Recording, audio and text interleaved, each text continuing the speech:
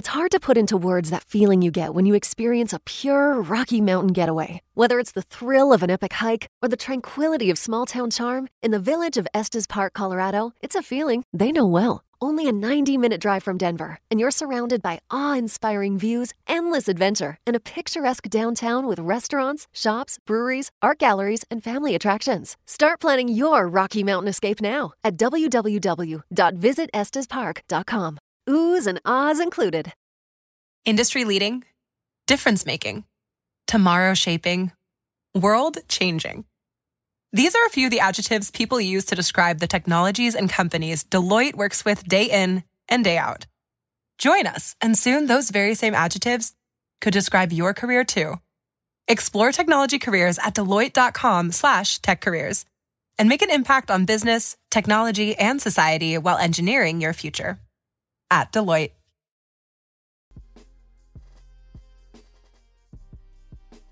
Podcast is intended for mature audiences. The views and opinions expressed are those of the panelists and do not reflect in any way those of the podcast partners, sponsors, or affiliates. Enjoy. Hi, this is Michael Buffer, and you're listening to the Voice of the People. Let's get ready for Boxing Voice. Every day I'm hustling. Every day I'm hustling.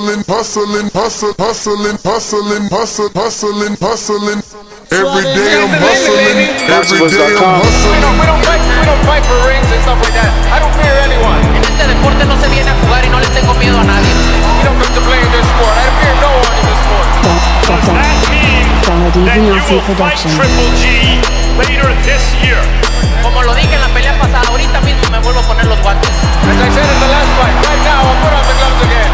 ¡Viva México! Canelo wants to unify all the titles. When did you realize, Andy, that you could take his power? Because of the Mexican warrior that I am, I got that Mexican blood in me, so talking about the Mexican style, I just proved it. BoxingVoice.com. Ain't no other sight in the game to see the Boxing Voice. Good morning, TBV. Welcome back, ladies and gentlemen. Thank God it's Friday, right? Ain't today Friday? Let me see the watch. It is Friday the 22nd. We got Brian Custard scheduled at 9:30, and I believe Chris Glover scheduled at 10 a.m., and we're going to have a jam-packed show. Good morning to everyone out there. If that good morning TBV didn't make it to you, you know, we're here. We're rocking out, man. We're talking boxing every single day. It never stops. Definitely not for us anyway. You know, we love what we do. I know I do. So I'm back to talk about you know who. Tim Bradley is on record saying that Canelo Alvarez is not pound for pound if he cannot knock out Yevgeny Yildirim. He says he's not pound for pound if he cannot knock out Yildirim. He said Yildirim is a punching bag. Yeah. He actually said the word punching bag. Yo, Bradley, in his old age, has gotten real, you know, cutthroat, right? Like, he had a lot to say about the PBC fighters. Now he's got some more to say here about Canelo. I kind of like the energy. He's putting, I guess, his metaphorical foot on people's necks. He's keeping, you know, the fire on them. I don't know, but let me give you some of these juicy Tim Bradley quotes to see if maybe you agree. He says, and let's be clear, he's not just saying he's not pound for pound. I mean, he's not happy with Canelo Alvarez's opposition. This is a Boxing Scene article, and Bradley isn't expecting too much from this Yildirim contest. He believes Canelo will break down and stop Yildirim, in vicious fashion before the 6th round. And I quote, "In a fight like this, Canelo should look very, very impressive, and he should win this fight in spectacular fashion. It should be a highlight reel knockout. SportsCenter top 10 KOs in all of boxing by the end of 2021. When it's all said and done, he can raise his profile and his standing with a KO win, because that's what a lot of fans want to see." And this is Tim Bradley, former world champion, multiple division champion, who was talking with ESPN. And that's what he had to say. Now, it almost sounds like he's giving Canelo praise, but it's also the blueprint, right? It's like, look, if you're going to fight this type of guy, you're going to want to make a statement. But real quick, we got some cash apps. I want to say thank you to Christian Camillo, who sends a congratulations on the house. God bless and good luck. Well, thank you for your kind words, brother. Definitely appreciate it. And I freaking can't look forward to getting there, even though everybody's hitting me up about Bears and Panthers now. Like many people. Shout out to James Benitez, who says, "Mario gonna sleep somebody. Put some respect on his name." Uh-oh. Show Kid, they coming for you early in the morning, man. Early in the morning. Yeah, so 2 cash apps early in the morning. Shout out for the love. So we got more quotes. He says, "Yeardom should get stopped before the 6th round. He's a mandatory challenger who deserves to fight Canelo according to the sanctioning body. But at this point, we know what these sanctioning bodies are about. Moving guys in certain places that can be moving guys in certain places that can benefit their pockets, their franchise, and improve the way their marquee fighters look. Why isn't a guy like David Benavidez, who had the title and was one of the youngest guys ever to win that same title, in line for a chance to win it back instead?" Now, that sounds good in theory, right? But we gotta be real. Bradley's out here reaching. Like, the hatred for Canelo is so large that people want the sanctioning body to strip you if you miss weight, but then because the next person in line isn't as good as you, let's just give you your belt back. That's what y'all saying. Y'all saying y'all hate Canelo so much that even though Benavidez was stripped and lost his belt at the scales, he should be in line to fight for it immediately. He shouldn't be penalized or punished for missing weight and not conducting himself as a champion. Let's just be clear. That's the message that Bradley wants to send out there.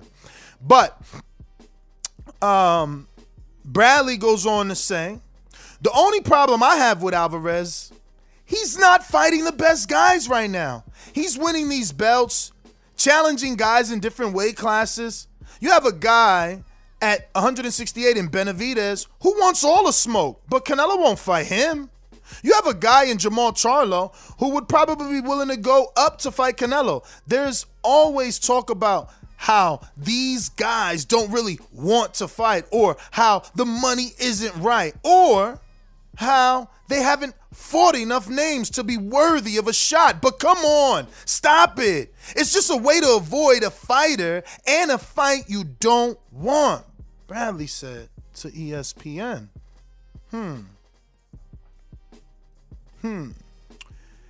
And I further quote, "Yeardom is a punching bag. I watched this fight with Chris Eubank Jr. and he got smoked in that fight. I saw him against Durrell. The Durrell fight was exciting, wild fight, and it ended prematurely, but he lost. That's his most recent fight, and it was 2 years ago. Now he's going to step up against Canelo and do better than that? He's one-dimensional. There's nothing that Yeardom should be able to do against Canelo. He doesn't have that one-punch knockout power. He's a guy who comes straight forward. His head is always in the middle. He leans forward over his front knee. He's almost 6 feet tall, and Canelo is smaller at 5'9", but we've seen Canelo have success against taller guys, and even so, Yeardom and Canelo have the same arm reach. Now, I just want to say, Bradley is mentioning Canelo's height, who's 5'9". FYI, Bradley was 5'8", never left the welterweight division. And I further quote, you look at Yildirim, he's fought a few guys, but anytime he stepped up in class of opponent, he's been destroyed. He's looked terrible. He gets beaten. If Canelo does not knock this guy out, he cannot possibly be considered the best pound-for-pound fighter in the world. It's just a fight. It's nothing that I will be willing to pay for to watch. Damn. Why you coming for my man King Nello like that? Like Nello ain't out here doing everything to carry the sport, man. So the secondary article that I want to give you guys is the counter to that argument, right? Bradley being the hater that he is. You know, I know today all the Canelo haters are going to become Bradley fans. They're going to say Bradley isn't a hater. They're going to magically forget that Bradley took shots at all the PBC fighters in the welterweight division who are actually fighting each other to defend his friend on his side of the street who hasn't fought any welterweight, right? We're going to forget that Bradley is biased when he talks about all his top-ranked fighters, because obviously Canelo is bigger than Bradley, so the hatred for Canelo is larger. He's a more popular fighter. Understandable. But the counter argument to that is, why aren't we getting... It's hard to put into words that feeling you get when you experience a pure Rocky Mountain getaway. Whether it's the thrill of an epic hike or the tranquility of small-town charm, in the village of Estes Park, Colorado, it's a feeling they know well. Only a 90-minute drive from Denver, and you're surrounded by awe-inspiring views, endless adventure, and a picturesque downtown with restaurants, shops, breweries, art galleries, and family attractions. Start planning your Rocky Mountain escape now at www.visitestespark.com. Oohs and ahs included. Industry leading, difference making, tomorrow shaping, world changing.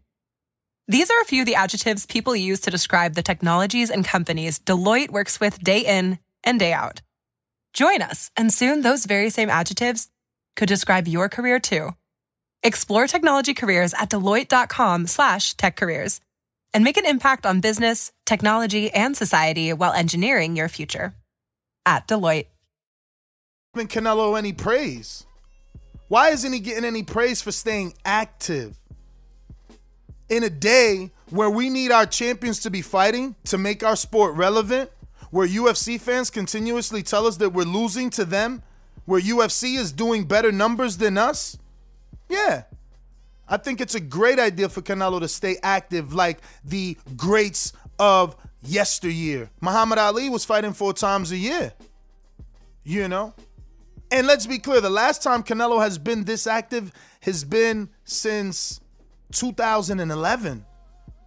Think about the level of opposition that he was probably facing in 2011, you know? So instead of tearing him down, I think that we need to be praising the fact that Canelo on February 27th will be making a title defense of a mandatory challenger in Miami, no less. He's opening up a whole new market in a whole new stadium, and it'll be his second fight in 70 days. In 70 days. Again, in a sport where we need our quote-unquote faces of boxing to show their face, this man is being torn down for that. Now, think about it. We could think back to so many years of fighters just fighting 2 times a year. You know, imagine what Floyd could have done for the sport if he was slid in a tune-up in between his 2 fights, right? So pay-per-view in the beginning of the year, maybe a tune-up in August, right? Because he liked to go on Cinco de Mayo, so you got to figure like a May fight, and then like a August fight, maybe? Nope, because he likes September too. So he would have had to do May, September, December. You know what I'm saying? A December fight on regular Showtime or HBO, whatever network he was on back then, right? Because you going 6 months dark. Now, Floyd never really went dark because he had a full grip on his social media right from the door, man. Shout out to Floyd, you know. He was always promoting. He was always doing something, you know what I mean? So he was doing what he had to do, but not everybody does that. That's the thing. So, you know, these guys fight and then they go dark. So I don't know, man. It's I think that he needs to be getting the praise for what he's doing, right? I mean, he's very, very active. And, I mean, if you're DAZN, he's the only reason people are subscribed. Him and AJ's not doing this. AJ's not fighting this frequently, you know? And think about it. These are 8-figure paydays. You understand? These are 8-figure paydays. He's out here fighting. He's out here fighting and scraping up all that money. But the fact that he's staying so active, it's only going to make that Caleb Plant pay-per-view or that Billy Joe fight. Well, I really think both. I think both because, you know, he just fought Callum Smith in December, comes right back, fights Yeardom in February, comes right back with the 2-fight Matchroom deal that is solidified now. It's written in stone. It's official, and fights Billy Joe. And now he's able to negotiate with Caleb for Undisputed in September. And according to this Athletic article with Michael Coppinger, he's even looking at a December fight. Like, I don't know. He got the sport on his back, especially for DAZN. Especially for DAZN. He's giving him everything and more. So, I don't know. I mean, look, it's I guess it's a given, you know, coming out of my mouth to your ears. If I say, well, I'm going to give him his praise, you're going to say, well, what's new? But yeah, I'm going to give him his praise, man. I'm going to give him his praise for staying this active. I'm going to give him his praise for definitely carrying the sport, you know? That layoff with Kovalev to Callum Smith was due to the contract. Let's not forget that. He would have been active. There was offers sent out. Things just couldn't happen. His fight with Billy Joe was already going to happen May of last year. So he's doing the right thing, man. You got to understand, not every single fight is going to be a tough fight. Every fight can't be a tough fight. And I think that more people need to do that. You know, I did some research for this show, and if you look at Oscar and Floyd, I mean, these dudes were fighting 2 times a year for a long time. For a long, long time. Like, that just becomes the thing. Once you become a certain level of stardom, all of a sudden you can't fight more than twice a year. It's hard for them. When a fighter tells us he's going to fight 3 times, we like, oh, you're going to fight 3 times? But could we really name fighters could we use 2 hands to name fighters on the at least B plus A level? Like from a B plus to an A plus. How many of those guys are fighting 3 times of a year? 3 times out of the year. 4 times out of the year. And how many of those dudes are fighting twice? Think of Sean Porter. Think of Keith Thurman. Think of even Crawford. 2 times, man. Everybody. Gary Russell, 1 time. You know? Most champions 2 times a year.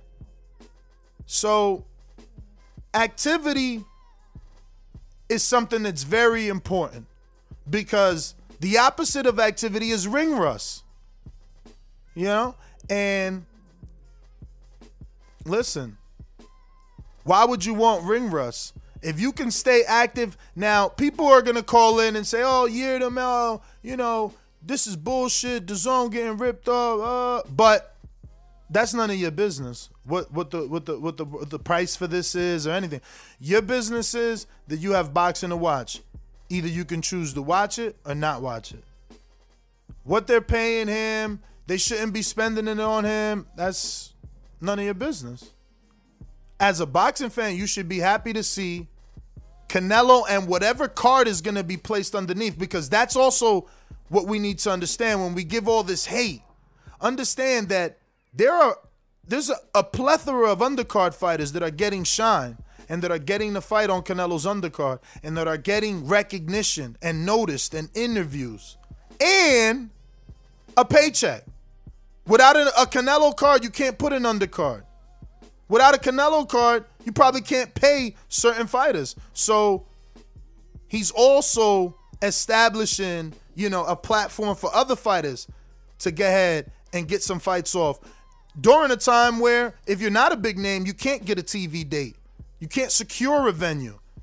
Your promoter can't afford a bubble.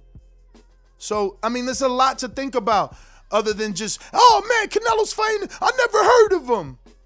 Cool, but you did hear of Smith. He was the number one. And you do know Kovalev. He was a 3-time champion. So, Oscar slid in Stevie Forbes. Mayweather slid in his Sean Bay Mitchells. You know what I mean? It's not always going to be a number one or an A+ fighter. It's just not. But we do have Brian Custard scheduled here in about 8 minutos. And, we're going to talk some boxing. We're going to ask him the same thing, man. We're going to see how he feels about Canelo's activity. Does he mind it? Or does he prefer it, right? I prefer all fighters. I didn't complain when Shakur fought whoever he fought in the bubble. I want to see my fighters fight. I want to see my fighters fight. I didn't tell Earl, oh, you got to come back and fight Danny Garcia. Nah. I wanted him to get a tune-up. He the one said no tune-ups. I didn't criticize Andy Ruiz for not taking the Dillian White fight. I said, nah, let that man rebuild. He realized his mistakes and he want to go to the gym and get right. He don't want to just take another big fight for a big check without being physically prepared. My energy's always the same, man. Everybody's entitled to tune-ups. See, the people that don't want tune-ups or don't understand what a tune-up is, I hate to sound like that, but it's because you never been in the ring. You never been in the ring, man. If you have, you wouldn't be saying those type of things, man, because every fight can't be that level. It just can't. Even Wilder. I said, yo, take a tune-up. Take a tune-up. Work on some shit. Everybody's... It's hard to put into words that feeling you get when you experience a pure Rocky Mountain getaway. Whether it's the thrill of an epic hike or the tranquility of small-town charm, in the village of Estes Park, Colorado, it's a feeling they know well. Only a 90-minute drive from Denver, and you're surrounded by awe-inspiring views, endless adventure, and a picturesque downtown with restaurants, shops, breweries, art galleries, and family attractions. Start planning your Rocky Mountain escape now at www.visitestespark.com. Oohs and ahs included. Entitled to it, man. Everybody. Everybody. You can't go through the fire every single time and not get burnt and not need recovery time. It's called recovery time, people. That's what that is. Nothing out of this world, man. Let me just hit Custer.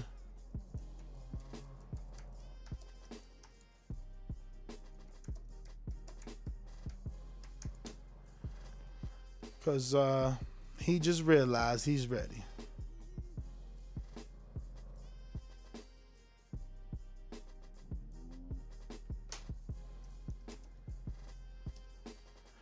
All right. So, yeah, man, I think that is the counter argument.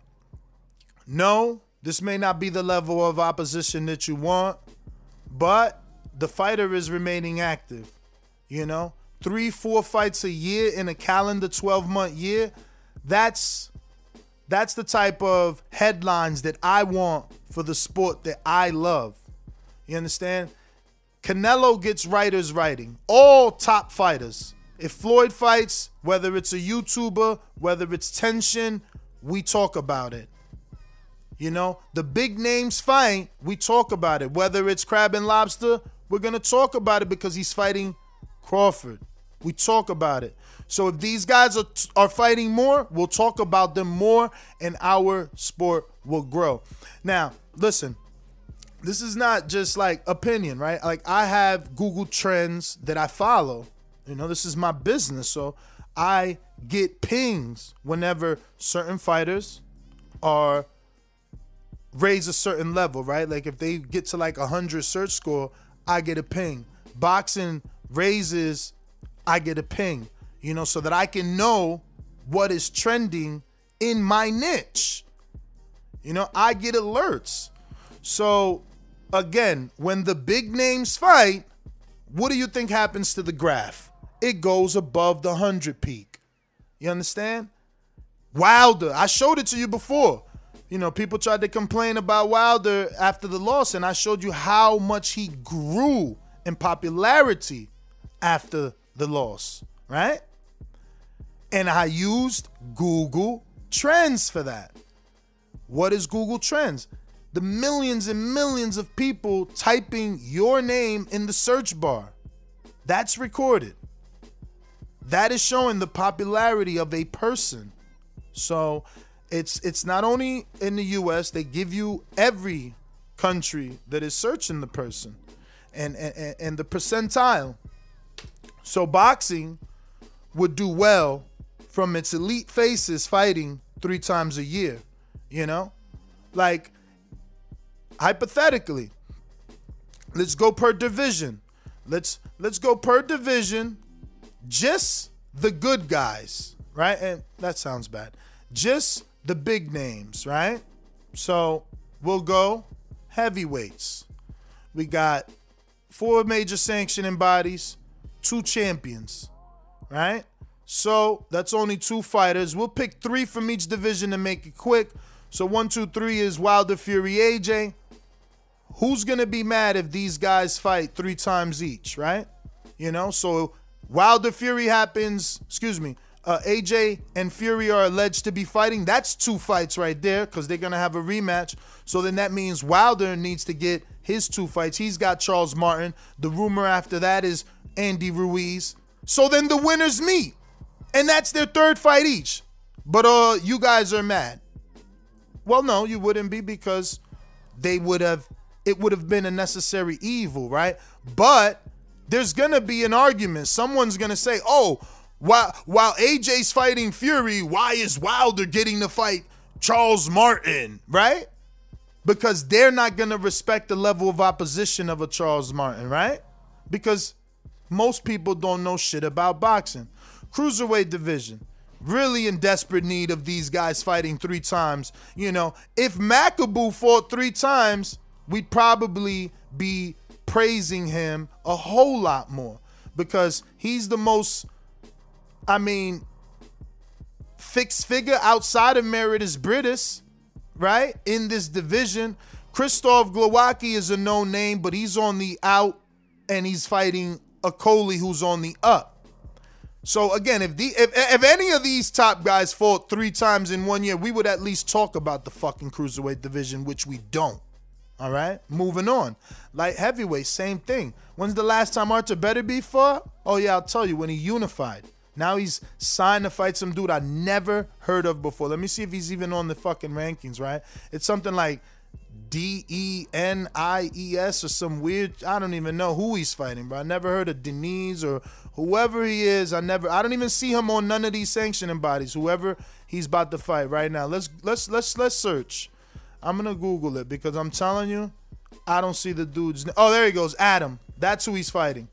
Somehow the number 6 is fighting him, but no one's got the pitchforks and the flame out for Artur Beterbiev, right? It's okay because he's coming off COVID and a long layoff, but it wasn't okay for Canelo to come off a long layoff and the COVID, not that he had it, but COVID itself, right, was around for that whole year after the Kovalev fight. He went into the Callum fight, but he got hatred for fighting Callum, who was the number 1. No one cares that Artur Beterbiev, the unified champ, right? The better beast. Oh, that's who Canelo should have fought. So he's going to get a pass because he's fighting who the fuck exactly is that? Someone help me, please. Tell me who is that? So again, if Arthur fought 3 times and Gilberto maybe fucking fought 3 times, right? We care. When's the last time Jean Pascal fought? And I'm just trying to show you a trend, man. If people can follow what Canelo is doing, we would have a better sport. Rather than you guys breaking him down for what he's doing, you know? I'm gonna have to call Brian myself.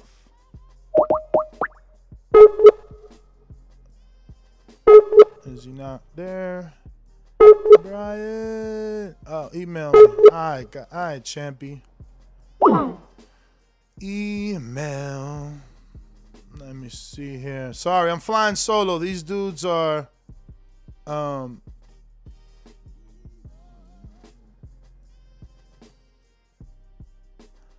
yeah, I don't know. I'm here and they're saying they're there, but we don't see them. Let's try this. And then let me email this to Brian. Sorry, fellas, again. Solo Dolo, Scarface, no Manolo. But anyway, activity is what I want from any of my fighters. Man, listen, Broner said he's trying to fight 3 times this year. Imagine if he could. How well that would be for the sport.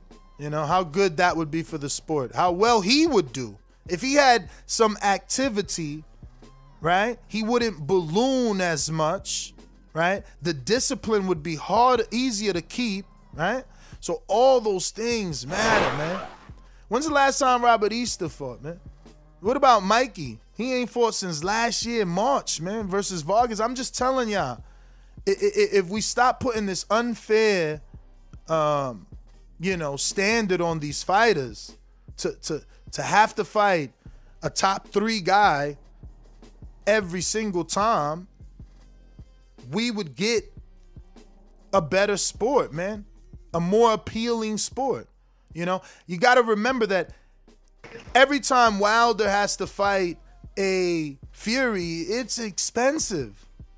You know, so you can't fight a top 3 fighter every time because you got to come up with the purses for that. And, it just becomes more difficult. So if you can make 2 big fights and 1, decent fight, I don't see how that would be an issue or why it should be an issue. We should be giving praise to anybody trying to fight this much on this level.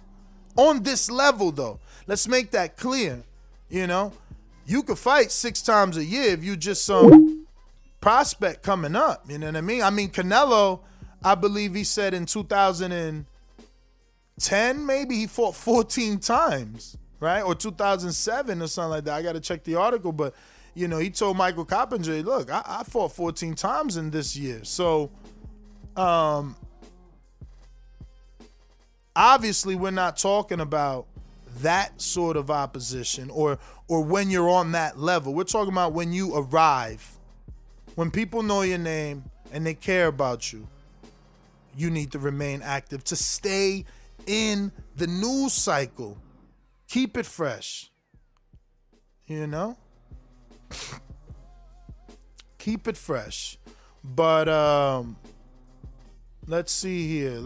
I'm still waiting on Brian. He's definitely ready. He told me to email him. Hopefully we're ready to go.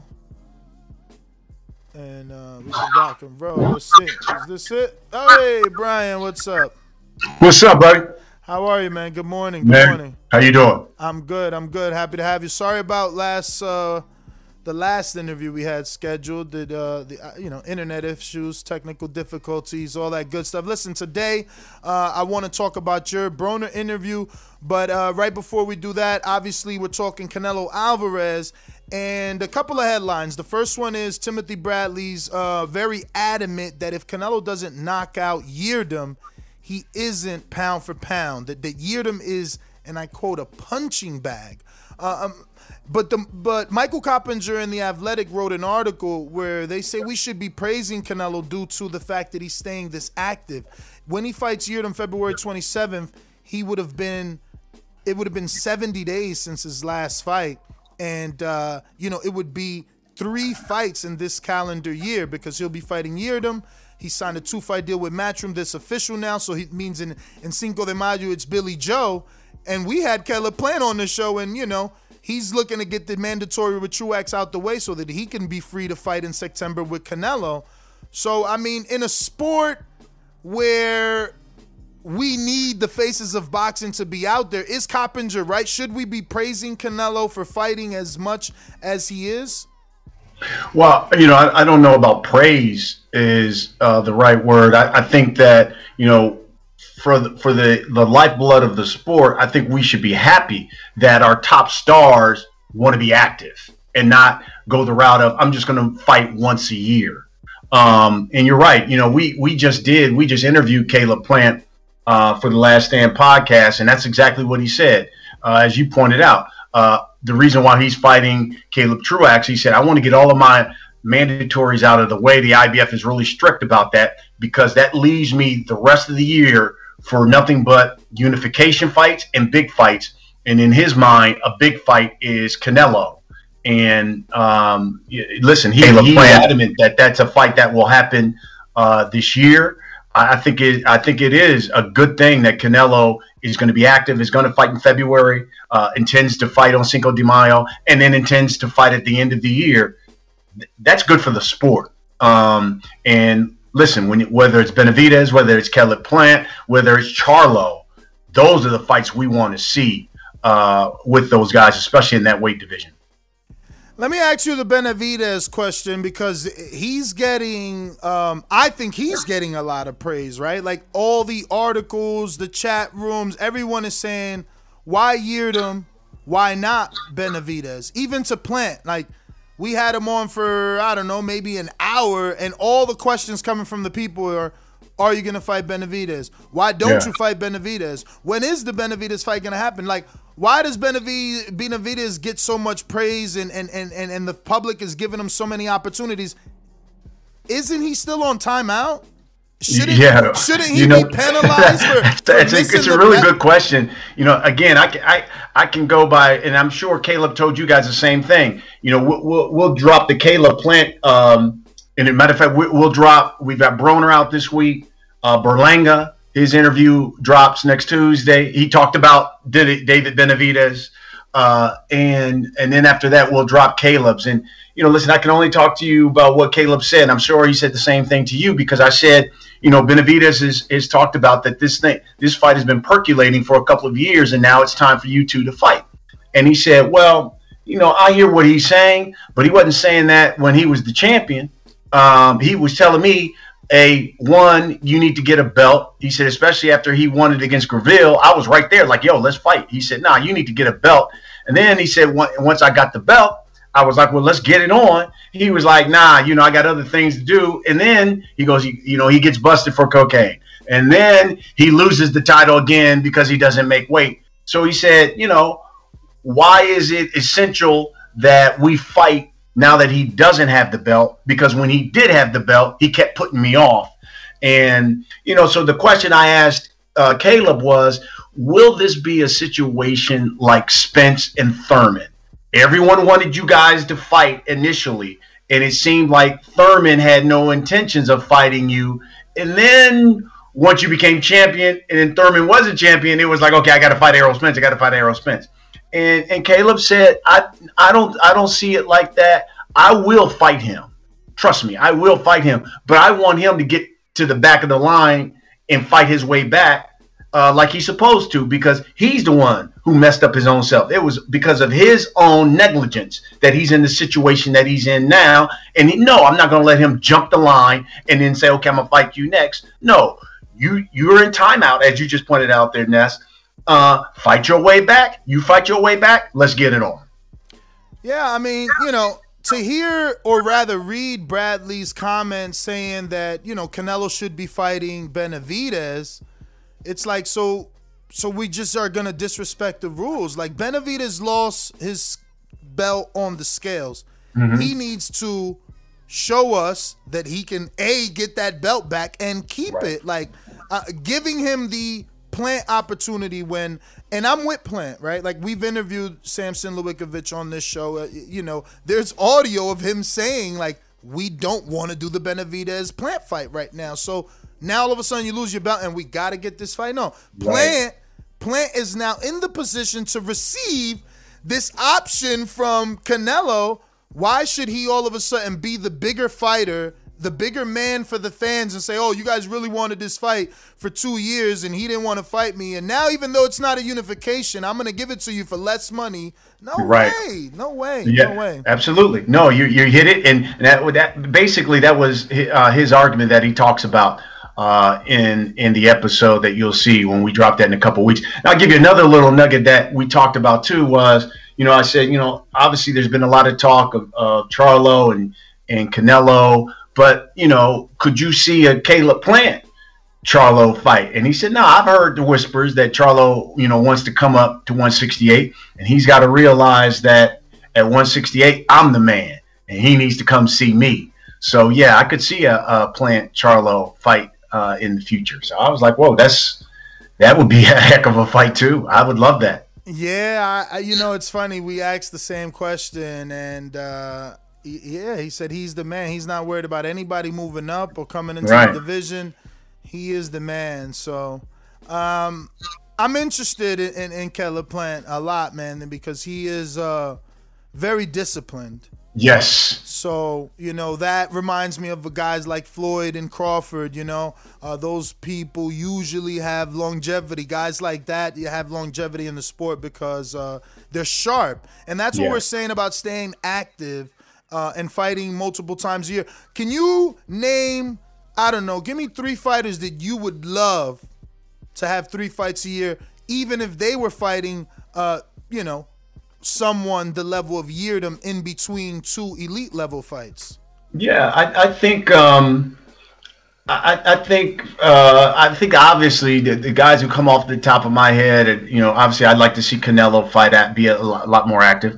I'd like to see guys like Errol. I would love to see Errol fight like 3 times a year. I'd love to see Bud Crawford fight 3 times a year. We did an episode that's out now with Adrian Broner, and people can go to Last Stand Podcast and check it out. Broner said this is the year he wants to fight 3 times this year. It's been a while. He feels like he needs to be active. He's dropped all this weight, and he said, look, I want to fight in February. I want to come right back again in the summer. And he said, and then I want to end the year with a pay-per-view fight. So, I think, whether you love him or hate him, you need Adrian Broner in your life in this sport because he's a character and he certainly draws eyeballs when he does fight.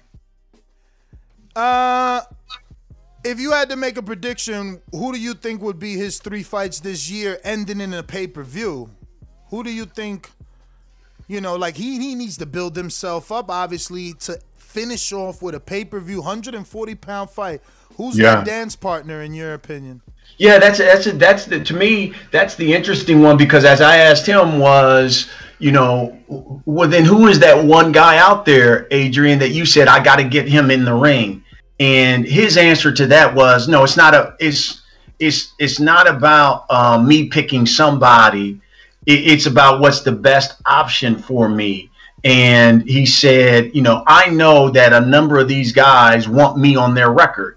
And so for me, it is about finding the best opponent that is going to appeal to the masses. He did talk about Prograis, that Prograis a fight that he could see that could probably happen, but I don't think that would be a pay-per-view fight. It would have to be, like you said, somebody who is really, really good there. And at 140, you got to do a lot of thinking before you can come up with a fighter that could make that kind of draw. Let me ask you, do you think that, it's too simple to say could he, but do you think that he has the capability to negotiate outside of PBC? Because the only pay-per-view fight I could see is once Josh Taylor and Ramirez fight, and they have all the belts. Yeah. If you call Bob and offer Broner services, he can put one of those guys over the top. A pay-per-view fight on ESPN for all the belts with Adrian Broner versus a Mexican and Ramirez. Or, that'd be great. Or a guy from across the pond maybe can be done, but it would have to be with Bob. I just don't see anything pay-per-view worthy on the PBC side. No. Right, I mean, Barrios is one of my. Listen, Barrios might as well be my son because I've been freaking, covering him since 1-0. I know his father and everything, but he's not pay-per-view right now. But Francis, good morning in Toronto. Thank you for joining us. What's up? You got something for Custer? I got plenty of Patreon. How you doing, Mr. Custer? What's up, brother? How you? I'm thankful, man. Pardon my tardiness. This homeschool learning with both kids time it's no joke, man. I gotta help my wife keep one sitting at the computer. It's a workout in itself, man. But hey, trust me, I got 3 at home, so I understand. Look, the good thing for me is that we have this fight this weekend, so I'm in the bubble. So I got nothing but time up in this hotel room because I can't go nowhere. I love it. Thank you again for your interview and thank you for your time. I just wanted to ask you real quick on Adrian Broner. Did you get a sense from talking to Adrian that he has the bit between his teeth? Like he's a new man. He's really snapped out of whatever that he felt like trance that he was in. That he's really focused on 1, getting his career back, and 2, gaining a world title. Yeah, I think I got a sense that obviously he's on a mission to look really good in February. For him to drop basically 40 pounds was like, whoa. And to, to give up drinking, to give up partying, which was, his thing. I mean, he would work out and then go party, and then party, and maybe work out, and then party some more, and then not work out. But for him, whether it was all over Christmas, over New Year's, he did nothing but work out. And you can see, I mean, he looks in great shape. He did say that he is adamant that he will be a world champion this year. He wants it to be at 140. And, the question I asked him, I said, listen, I'm sure you'll get it the closer we get to the fight. Is A, is this change for real? And B, is this the last time that we will hear about Adrian Broner has changed his ways? And his answer was somewhat honest, and he said, you know what, a lot of it's going to be dictated on my performance, because if I perform in February 20th on Showtime and I look lackluster, people are going to be like, man, that's just him talking that smack again. But if I'm sharp in the way I feel right now, I feel sharp, they'll know that this is for real. So, I guess we'll have to wait and see on February 20th, how real this change was. And if he was, serious. He says in sparring, he looks great. As he says, people will see on the 20th that Twin is back. And that's what obviously people who know him really well call him Twin. Right. I love it. My next question I wanted to ask you was, you've been doing bubbles for football, for boxing, and basketball too? Yeah, basketball. Yeah, we do. Without putting anybody in the bus, who would you feel like out of those entities has gotten the bubble correct in terms of? I think probably here at Showtime in boxing probably does it the best out of all of them. Football, we still have we had a bubble, but we're at home for the beginning of the week. So we get tested for football, we get tested at the beginning of the week so that we can travel. And then, so you're still at home, Monday, Tuesday, Wednesday. A lot of times you travel on Thursday for the game, and then you're in their bubble until the game. Right. But, there's a few days at home where we just kicking it, and things can happen, and things have happened on a number of crews. Thank goodness nothing has happened to me, knock on wood, but some of my colleagues. Basketball is a little more loose. Again, we just get tested at the beginning of the week, and that's it. And you go to some of these arenas, some of them take your temperature, some of them don't. They just have us, in the upper deck of the seating where we call the game, because they don't want us near the floor. So it's a little more loose. I would say boxing gets it better. Awesome. Awesome. You can get to the questions of the people, Ness. I'll just mix it in between there. Thanks. All right. We got a few. Israel Weber in Oklahoma says, "Good day, Mr. Custer. Your show is becoming quite the reference point amongst us boxing fans. You have a friendly yet effective interview technique, and you make it look easy. In a 2-year window, a guest of yours, Ray Leonard, fought Wilfredo Benitez for the WBC belt, defended it and lost it to Duran, won it back and defended it again and won the WBO belt against Thomas Hearns. A total of 7 fights. Long story short, are modern boxing fans shit out of luck? Because I like to say some of us are business fans, not boxing fans. Congrats on the rise in the boxing podcast world, and when next in Oklahoma, lunch on me."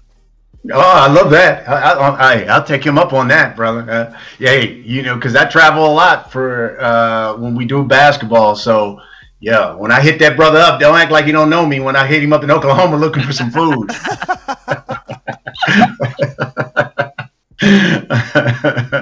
Next one is from King Amin in Essex. He says, "Peace, champ. Name your top 5 fighters from Ohio."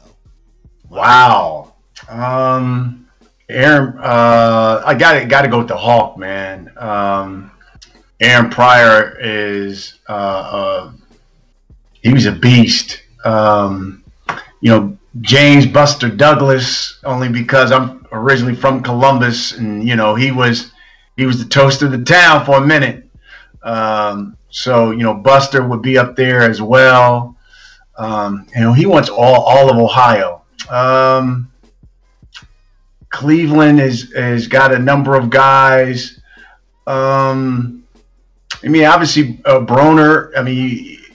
You can't discount what he did. He was 4-time champ, 4-division champ. So Broner would be there as well.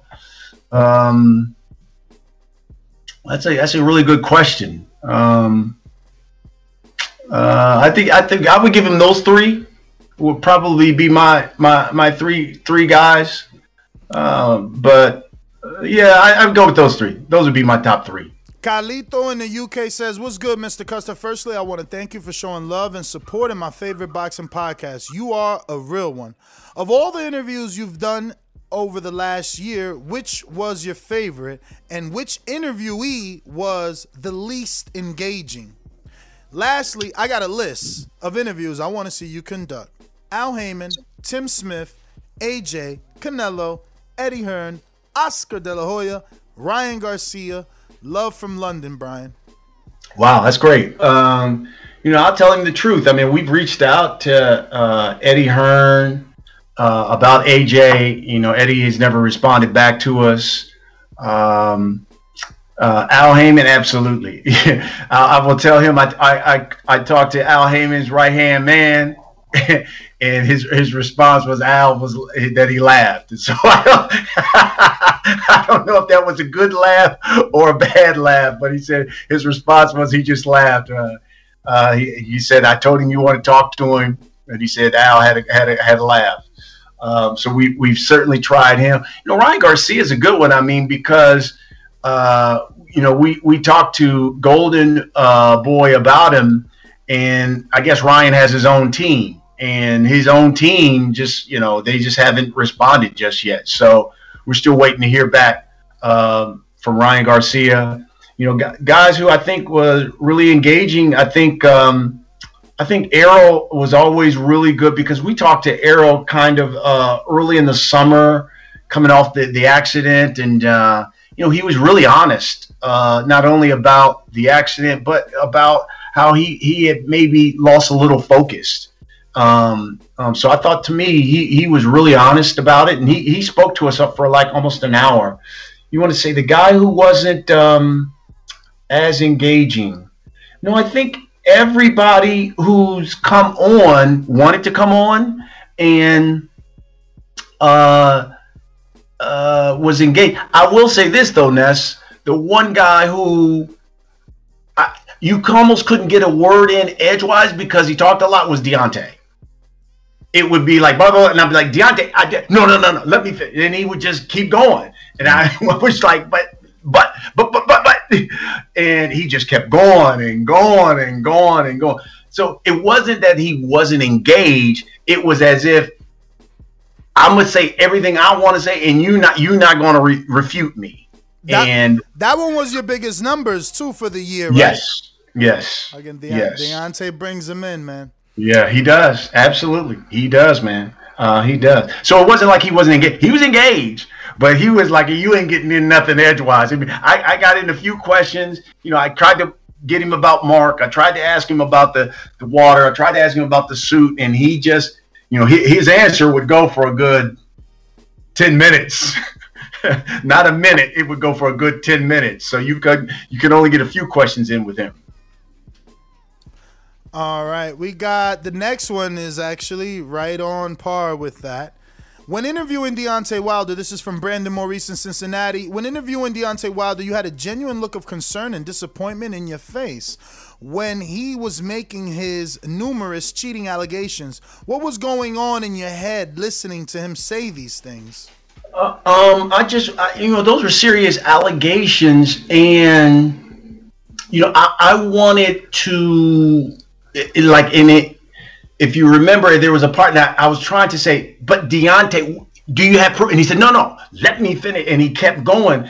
I wanted to say, can you give us some proof? Is there something substantive that you know for a fact that you can tell me that backs up that, Tyson in your mind cheated? And his only answer eventually to that was that's why they are going to mediation in court, and it will all be proven then. But that was what was going through my mind as he was talking. It would be the same thing as if we were having this discussion now and you just railed against how bad you thought the sport was or Showtime. And in my mind, I would be saying, well, what's the proof that you have? And that was what I was thinking as Deontay was talking about some of the things, some of the allegations that he had. Nice. Let me see here. We got Coach Myers in Connecticut says, hello, Mr. Custer. I would like to see you interview Cassius Chaney, an undefeated American heavyweight. My question is, would you ever interview Mike Tyson again? And how did summer 2013 change your perspective of life being a father? Wow. I know, he slid 3 in there. Yeah. Okay.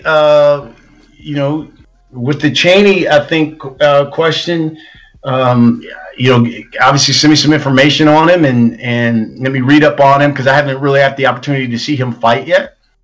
So I need to, do some background on him. What was the second question, Ness? Second part is, would you ever interview Mike Tyson again?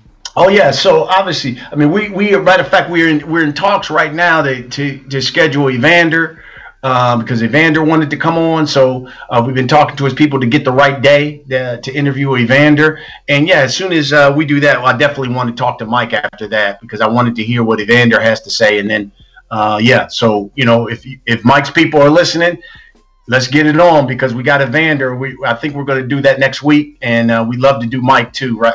As soon as we do Evander. All right, and being a father was, obviously, 2013. So 2013, that was about 8 years ago. Oh, is he talking about after being diagnosed with prostate cancer? Is that what I'm assuming? I mean, he wasn't specific. He just said, how has it changed your life? I think that was the year I got diagnosed with prostate cancer. And I think it changed me a lot. I mean, I certainly don't take anything for granted. I mean, whether it's professionally, whether it is personally, saying I love you, and reaching out to people who I care about more. I think a lot of times, sometimes you'd be like, man, I'll call this dude back, or, I'll get to him when I can get to him. I'm usually now with my friends and family, I make sure I reach out a lot more after that day. We got questions and sentiments coming from all over the place. I'm going to read a super chat that came in from Big Supermax Rodriguez, the one I can actually see. He says, thank you so much for supporting Border Wars in Dallas. We all appreciate if you were able to check out the event. Thanks again, Mr. Custer. We would all appreciate if you could check out the event. Yeah, I think. Oh, you mean be there live? Is that what he's saying? No, pretty much. Yeah. Nah, he just didn't put commas and shit. He was saying, "Thank you so much for supporting the Border Wars event in Dallas. We all appreciate it." Then he asks, "Were you able to check out the event?" No, I was. That was the weekend I was traveling, so I was doing college football that weekend. But let me tell you something. I would love to come see it because y'all was in Dallas, and Dallas is next to Columbus, my favorite city in the world. You know, I've lived there for almost 10 years. 2 of my boys were born in Dallas, so I like to say I'm a Dallasite. Anytime I can get to Dallas, I'm there. So if y'all do it again in Dallas, you better believe I'm going to try my best to get there. Just make sure y'all don't do it during college football season. For sure. Next one is from Ryan Mesa, a.k.a. Dempsey. He says, what was the first boxing match you remember catching your interest and making you want to tune in to see it? Yeah, I think, obviously as a kid, my whether it was my grandmother or my uncle, I mean, he loved Muhammad Ali. So, as a kid, listen, I'm old enough to know that, Muhammad Ali used to come on ABC, on the weekends, and Sugar Ray Leonard and those guys, you didn't have to have Showtime, HBO, none of that stuff. I mean, it was just regular, a wide world of sports, and you would see Muhammad Ali and Cosell. So for me, that was what captured my love and interest into the sport. But I'll tell you, when I was, I want to say college, when I saw Corrales and Castillo, I mean, that fight, I was just like, when I get into sports broadcasting, that's what I want to do. I want to broadcast boxing, and that fight for me sealed it. That's when I knew that I wanted to do this as a profession. We got Ken in Haiti who says, "What's going on, Mr. Custer? In your personal opinion, do you think we'll ever see Crawford and Spence in the ring?" I do. I just the politics will always, play a part. I do think that I get a sense that from a PBC side, they're trying to see if Crawford is going to walk away from the Top Rank deal, which supposedly ends at towards the end of the year, and they believe that if he does that, it'll be an easier fight to do. I don't think they want to do it with him still a part of Top Rank, because then they know that it will be a long, drawn-out, hard process. I think they want him to leave Top Rank and then say, okay, come on over and let's do it. And you can get more of the money if you just come to the PBC. And I think that's probably the issue. Adrian Rowan in Wisconsin says, do you think the next crop of welterweights will make the big fights easier than the current crop of elites? That's a good question. I think as long as these guys stick with their promoters, it's going to be hard. I mean, I think Jaron Ennis has really got the tools to be something, and he is along those PBC lines, kind of leaning towards those, and I don't. I just. Who's it? Who's on the other? Who's Top Ranks? Is it Virgil? That's Golden Boy. That's Golden Boy. That's Golden Boy. That's Golden Boy. So I know they can work together, but it's like kissing cousins. They look at Golden Boy and PBC kind of look at each other like, we used to be cool, but now I don't know if I can trust you anymore. So there's always going to be that kind of stuff, and it's just unfortunate. I would like to think that maybe this next crop will realize, hey, look, we need to all fight each other, and it'll be an easier process. I like it. All right, next one, and we're almost there. We got James Valdez, San Antonio, Texas. What's your most memorable moment on Showtime's broadcast thus far? I personally always look forward to the comments from Mauro Ranallo. Morrow is, I always say Morrow is a beautiful mind. He's a genius, probably one of the most intelligent guys I know in the business. Genuine, love him to death. And, I love that he is just as adamant as I am about getting men of color to know their number and get tested, their PSA test for prostate cancer. He is the same when it comes to mental health, and he's unabashed about telling his story, and that he does suffer from bipolar, and that listen, mental health is something that is affecting a lot more people in this country, and I'm happy that he's willing to speak about it. So that is that. I think some of the most memorable moments would be probably Mayweather fights. Those were always big. I mean, hell, the McGregor Mayweather, that from the press conference when we went from city to city to city, and we do a press conference and you had 15, 20,000 people at a press conference, to me was mind boggling. And, when we got into the arena, the MGM Grand, and just to see the number of people in there from, boxing fans, MMA fans, to just casual fans, and the number of stars there, that was really something. So I would say that was probably number one there on memorable moments. Let me slide in real quick. Hey Brian, Morrow is Canadian. Yes, I grew up watching him on Canadian sports broadcasting. He started off doing wrestling, which is crazy. Every night we used to get on, and you can't miss the voice. So to see him doing Showtime is absolutely amazing, man, because I know the journey and the struggle that he took to get to where he got to. And kind of like the same thing with myself, he got the opportunity. Another one is Cabby Richards, who's now for Bleacher Report. We used to shoulders all the time. Those guys are like, mentors. I like to call them myself, being an opportunity. So tell more shout out to him and keep going, because we as Canadians over here, every time we hear him talk, we're happy. We're like, yes, because we know the roots he coming from, man. He coming from, trust me, Nez, if you know where he coming from, you'd be like, he put the work and he deserves it, man, for sure. Absolutely. I mean, even as a teen, I mean, he was doing this stuff, and he loves wrestling, loves calling it. And you're right. And the reason why I really love him is he's a hip hop head. So, we always are talking about hip hop in between the shows. So, and you can hear some of them. He throws some of it out when he's calling the fights too. Mm-hmm. So that's my man. I love him to death because he's really authentic. What you see on air is really how he is off the air.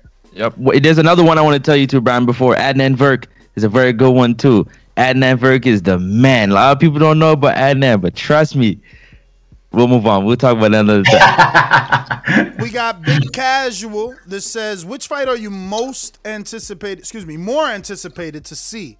AJ versus Fury or Wilder versus Fury 3? I think, listen, let's be honest. I think I'd like to see AJ versus Fury. I mean, let's fight for all the belts, and we have an undisputed heavyweight champion. Yeah, I mean, I think we've already seen, Wilder, Fury twice. If I had a choice, I'd whether it's AJ Fury, Wilder Fury again, I'd rather see AJ Fury, and then maybe the winner face Deontay Wilder. So that's kind of where I stand with that. 40 Thief says, congratulations on all the success with your podcast. Who is your top 5 pound for pound? Man, I just, obviously Canelo would be there. I love me some Errol Spence. He would definitely have to be up there. Inoue would definitely be up there. Terrence Crawford would be up there. To me, those would be my top guys. All right. By the way, Ness, I know you are. Did you see Gary Russell? You watched that Gary Russell episode? Yes. And what did you think when Gary Russell said, I'm going to tell you right now, there is nobody in the sport of boxing, whether it's the Errol Spence, the Canelos, the such and such, that has the ring intellect, the physical abilities, the hand speed, and the talent to Mr. Gary Russell Jr. And then he said, I don't care if you name Terrence Crawford, blah, blah, blah. And he just went off and named everybody. Canelo, Errol, and named off. What did you think when he said that? I mean, the same thing I've been thinking for the last 5 years. I need Gary to get in a real fight to prove that stuff. Like, that's why I jumped on the roller coaster with him, and I was going to jump off the cliff with him when he wanted to fight Crawford, because I desperately need to see him try to achieve greatness again. You know, because he talks like that, but then he forgets that he lost to Loma. Like, you didn't beat Loma. You can't be this skilled, great fighter that you think you are and lost to Loma. And then, you know, I just never liked the whole sauna excuse, because I like Gary, so I actually buy into it. Like, oh, you know, I understand it's your biggest fight of your career. You want to tweak everything. You hired a strength and conditioning coach, and this guy put you in a sauna on the week of the fight, and it probably ruined things for you, because we never seen him look like that. But we also never seen him in with that level of competition. I would just love someone to give him an opportunity. You know, I talk about Gary so much. The fact that he calls out Gervonta the way that he does, and Gervonta acts like he's never even heard of him. They're from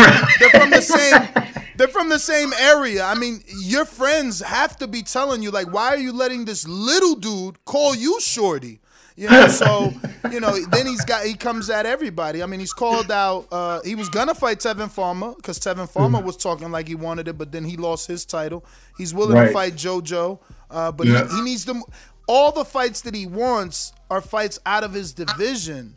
Right. So, you know, we just need him to take a fight, man. I mean, I don't know. And now he has to fight Ray Vargas, a guy moving up, you know. So let's see. Let's see what Ray Vargas does, because I respect Ray. He was a good champion at 22. He's tall, he's long, so he probably was busting at the seams already, but it's not the fight I wanted for Gary, you know. Right. I mean, there was talks of Broner and Devin and Tank and Crawford, and now you're going to give me Ray Vargas. I'm like, Jesus. That's not what we talked about. You know, that's not what we talked about. But the last one, before we let you go, is coming from Steve in Chicago, who says, do you believe Showtime will bring back ShoBox in 2021? What? They did that.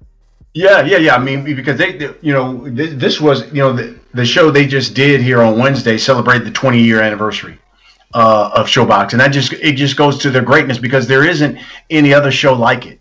And, you know, I give Steve Farhood, I give the creator Gordon Hall a lot of props, because when they came up with it, they said, look, we want the top prospects on this show, and we want them to fight the top prospect. That way we know that we've got the real deal. And when you look at it, I mean, I think at this point, I don't know how many, whether it's 80, 70 something champions that have come through ShoBox, from the Andre Wards, the Errol Spence, the Gary Russell Jr.'s. I mean, you can just go on. Jerome Boots Ennis. I mean, all of these guys all came up through ShoBox, and that's where they got their start. And look where they are now. So, I mean, that I don't think another boxing program will ever be duplicated to what ShoBox has done for the sport. And done for Showtime. So yeah, they just celebrated 20 years, and they intend to go for another 20. I'm sure your water cooler gets a lot more conversation than ours. Any chatter about possibly bringing Devin back? I know his contract is up in April. You know, have you overheard maybe an Espinoza say he's going to be paying attention? Does the network want to be back in that Devin Haney business? I mean, it does make sense, again, if you're looking for that pay-per-view fight that Broner spoke of on your interview. Maybe Devin is the pay-per-view fight at 140 for Broner. Yeah, I know for a fact that, you know, Steven is an aggressive guy and is all about always enhancing Showtime Championship Boxing and making it better. He even made no secrets that once Canelo said, I wanted out the Golden Boy, he was like, hey, look, you want to come on back? Let's go. Let's talk. And, you know, obviously Canelo went a different route. But trust me, yes, I'm sure he's kept his ears to the ground and knows that, hey, look, Devin, if you want to come on over, and, you know, you were with us initially, ShoBox, Devin Haney. It started there, that they would certainly love to have him back. And I'm sure he's inquired, and it'll be something that if Devin Haney becomes a free agent, like many think, then I'm sure he'll put in a phone call. Because I know for a fact that Gordon Hall still keeps in touch with Bill Haney a lot. Yeah, Bill definitely said that he wouldn't mind staying with the Zone, but every businessman picks up the phone. You got to listen to the offers, You got to, bro. You got to. It's imperative. It is imperative. I got a few questions to Brian, if you'd allow me, just before he gets out of here real quick. Mr. Custer, thank you very much again for your time. I have a few questions. I want to put your fan hat on for a quick second. Again, I'm going to throw 5 names at you. I want you to give me, and if you can't, that's okay, your generational talent, the person you feel would be that Floyd Mayweather of the generation. Shakur Stevenson, Devin Haney, Ryan Garcia, Teofimo Lopez, and Gervonta Tank Davis, from your perspective. I think from a talent perspective, I think, and you forgot about Jerome Boots Ennis too. Yeah, the reason why I said that because they were talking about the Fab Four of this generation. Okay. So I just kind of threw Shakur in there. One is the up and coming right behind. Yeah, I think from a talent perspective, Shakur is man. I like Shakur. I really like that kid. I think he can fight, and you can look at his body and you can tell that he's probably going to be moving, whether it's 130, 135 to 140, you can see that he will eventually go to a number of those divisions and make noise in all of them. I think Tank is like the mini Mike Tyson of this era. He just has that aura that people generate, they gravitate to, and then in his fights, no matter who he's in the ring with, they're just exciting. And it was kind of like with Mike. I think he's like that. Ryan has that Oscar appeal. He's like a mini Oscar De La Hoya. Maybe his following isn't as large, but it's growing. It's growing. And Teofimo is like, to me, Teofimo is like the working's man fighter. You know what I mean? He is blue collar. I'm coming to take over, brash. But you better bring your lunchbox and buckle up your chin strap when you get in the ring with Teofimo Lopez. That's kind of how I see all those guys. Right. Okay. My last 2 questions I wanted to ask you. One being, in between commercial breaks and what is your go-to snack that you like to have? Skittles. Like the floor manager will tell you, all I need is a bag of Skittles. Just have a bag of Skittles up there, and I love to eat Skittles. As soon as I throw it to Mo and they start to fight, I'm sitting up there and I'm eating Skittles, man. Eating Skittles, drinking water, watching the fights. That's it. I usually have 2 bags of Skittles up there to get through the night. You on your Marshawn Lynch? Gotta have. Yeah, exactly. Yes. My second part to that question: is there any particular music that you play before you guys go live to get you in that groove? For me, usually I'm listening to some Drake or more like at the very beginning, like after I get out of makeup and I'm getting ready to walk to the set. I like to listen to Diddy and B.I.G. I think what is it, Victory? Yeah. For me, that just so you did it get you hyped. You Diddy bop it all the way to the set. Yeah. Hey, the sun don't shine forever. And I'll be like, yeah, here we go. We about to go. Let's go. Let's get this on. Let's fight. So yeah, that's for me. That's my go-to music. Right. As soon as I get out of makeup and they're like, yo, let's get on the set. I had to hit that bad boy, and I'm like, okay, I'm ready. I'm rock. Let's do this. My last one I want to ask you is, will we ever get an opportunity to see Mr. Brian Custer put them gloves on and put on a show for the people? You got some hands too. We know if you come out to you come out somewhere out there, Oakland, New Jersey, where I usually go out and train. Yeah. I mean, I see Sweets there all the time. I know Shadesha has been training and working, and I usually see her out there. But yeah, I usually kind of keep it to myself. I'm older now, man. I try to be a calm man. You know what I mean? I ain't trying to hurt nobody. We've had too much animosity going on in this world right now, so I usually kind of keep it to myself. I like to train by myself now and just do my thing, man. But yeah, I'm not trying to. At this point, you'll see once you get older, man. You ain't trying to impress nobody. You already know what you got, so I don't need to be putting that on the gram, what I'm doing and whatever. You know what I mean? I leave that to the guys who get paid to do it.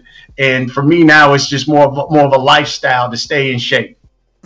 I love it. That's it for me, Ness. Yeah, no, that's all our questions. Brian, man, I want to thank you as always for coming on the program, talking some boxing with you. Wish you continued success, and can't wait to get you back on, brother. Hey, man, thank you, Ness. I love you cats, man. And listen, I always tell people, man, make sure y'all hit me up, IG and Twitter at BCusterTV, and then go to the Last Stand podcast on YouTube. Make sure you subscribe. You can, if you love it, you can contribute to the show. $2, $5, whatever you want to do. Our website is laststandsports.com. Brian, man, thank you once again. And keep getting those tough interviews, man. You give us plenty of content to talk about. Cool. I'm definitely going to keep the Al Haymon interview in the boxing prayers there, man, because somebody needs to get it. I would love it, but listen, if anybody's gonna get it, it's definitely gonna be. What about an Espinoza? You haven't had him on there. I hadn't and here's the crazy thing is, do you want me to do Espinoza? I was like, well, he's the boss, and Espinoza talks all the time. Do people really want to hear from Espinoza? I do, yeah. Okay. I love it's the questions that you ask, Brian. And it's the questions. You got to give him the questions that. You know what I mean? That they're not gonna have an easy answer for him. You gotta. Okay. All right. Well, you know what? I'm gonna matter of fact, we have a talent meeting because we do have a great fight. Hey, Stephen Fulton and Angelo Leo is a really good fight. And don't sleep on Rais Alim and Pausias. The co-main is going to be a good fight too. Yeah. And then Raleigh Romero has got Paldo. And listen, Romero got that win last time, and I don't think there was anybody who watched that fight and thought Romero should have won that fight. So he knows he's got to have a better showing. That's going to be the first fight. It's a really good card that we got this weekend, and so we have a talent meeting here in another 2 hours. So you know what, I may have to talk to Espinoza and be like, all right, man, it's about time that you get on this hot seat and step inside this Last Stand podcast. Yeah, man. I don't know if it's something that you're interested in, but maybe you should consider doing some of those interviews like when you're there versus virtually. Like, if Espinoza's there, why not sit down and record you next to him, doing it? And it's still an upload. We are still going to consume it. It's still going to help you grow, know, and we're still going to use those quotes for our own show. So, yeah, the more content, the better, because you're definitely making headlines with the interviews, man. So we appreciate what you do because it keeps us talking 7 days a week here on our show for our hardcores. But Brian, man, thank you once again. And then, like I said, we'd love to get you back on. Cool. Much love to y'all. Y'all have a great day. I want to ask you some basketball, but I'm going to hit you up personally. This is a boxing show, but that James Harden move, I got to get your take on it, but not right now. Appreciate y'all. All right. There you have it, ladies and gentlemen. Brian Custard from the Last Stand podcast. We're going to send him some good vibes and hope that he could bang out that Al Haymon interview. Sure. That would be fantastic for the boxing world. We would be talking that years and years to come. Sit down with Al is great. So listen, I don't know if you were listening while you were getting the kids ready and stuff like that, but we're basically talking Canelo and the fact that Timothy Bradley is saying Canelo wouldn't be considered pound for pound if he can't knock out Yeardom, who, and I quote, Bradley calls a punching bag.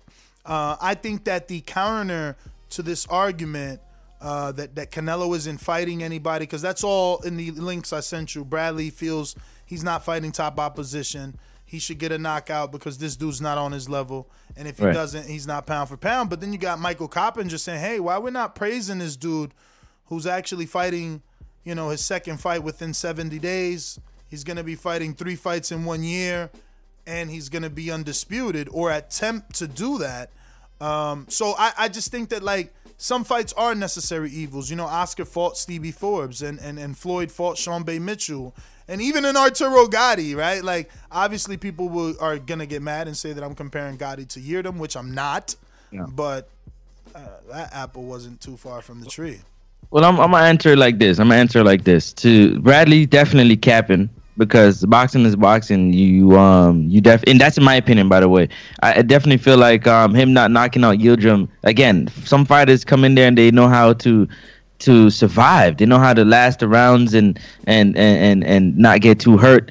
And to Mike Coppinger, to me, is capping, because come on, man.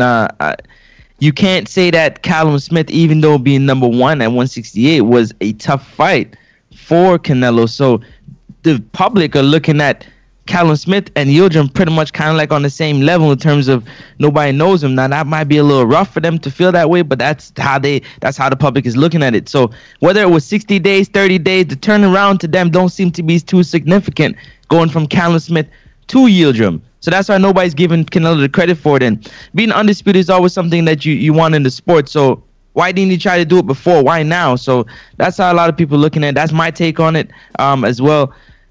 Yildirim, does he need to knock him out? It would be nice to knock him out, but if he doesn't, I mean, it's boxing. People know how to survive. But he's definitely not on Canelo's level, not even close. Because if Eubank Jr. is starching him, Canelo's supposed to be putting him in the grave.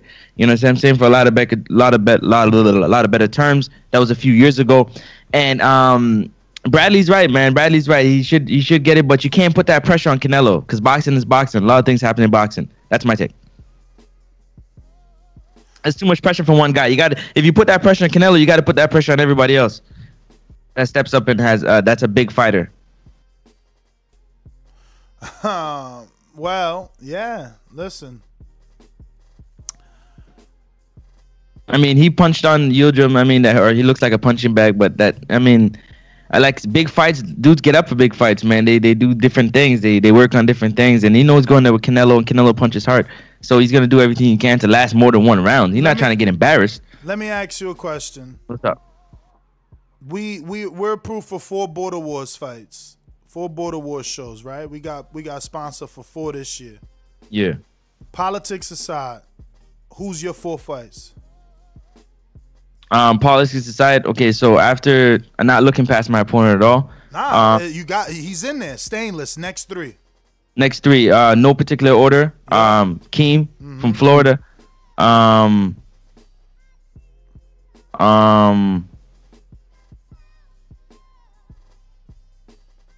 Keem from Florida. FYI, I don't want you to get stuck on Keem, but you wildin'. You ain't see that sparring I put out yesterday, Keem? Yeah, don't worry. I got you. Don't worry. I got you. Let me finish. You trying to get your Sunni somebody else, throw somebody else out there. Yo, why he trying to get his little Sunni knocked off? Keem you ain't ready for Keem yet. You ain't see how he was coming under the shit? Like, you know what I mean? He's slipping and rolling and coming under with hooks and right. Yo, you tripping? My eyes ain't lying. Oh, you see something, Mikey? I definitely want. No, that's a fight that we talked about from a long time. That's why I'm bringing it up. That's a fight that we talked about from a long time. But that was before you seen his development. Like, he's on a fast pace on development, man.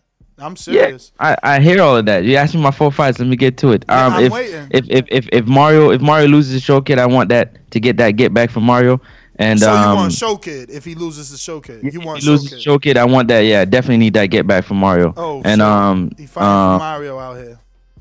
Yo, honestly, I gotta give Coach Myers a shot, man. He's been calling me for a while. I don't see no sparring, nothing like it, but just being a man, he called my name. I gotta, you know what I'm saying? I gotta pull his card at some point. So here we go. Out of those 4 names, right? Off the top, yeah. Out of those 4 names, who is Caleb Plant? Who is Billy Joe? Who is Yeardom? And who is Callum Smith? Wow. And this is no disrespect to none of the guys I'm asking the question. I'm just going to answer the way that, you know what I'm saying, as Yildirim for me would have to be Show Kid, because nobody don't know what he's done, right? So it's kind of hard to he would have to be Yildirim. Nobody don't really know what Yildirim has done other than being knocked out by Eubanks. So let's start off there first.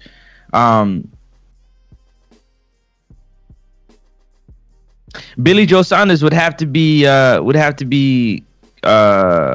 was the other names you put? Callum Smith, Billy Joe, and who else? Callum Smith, Billy Joe, Yildirim, Plant. I'm gonna have to say that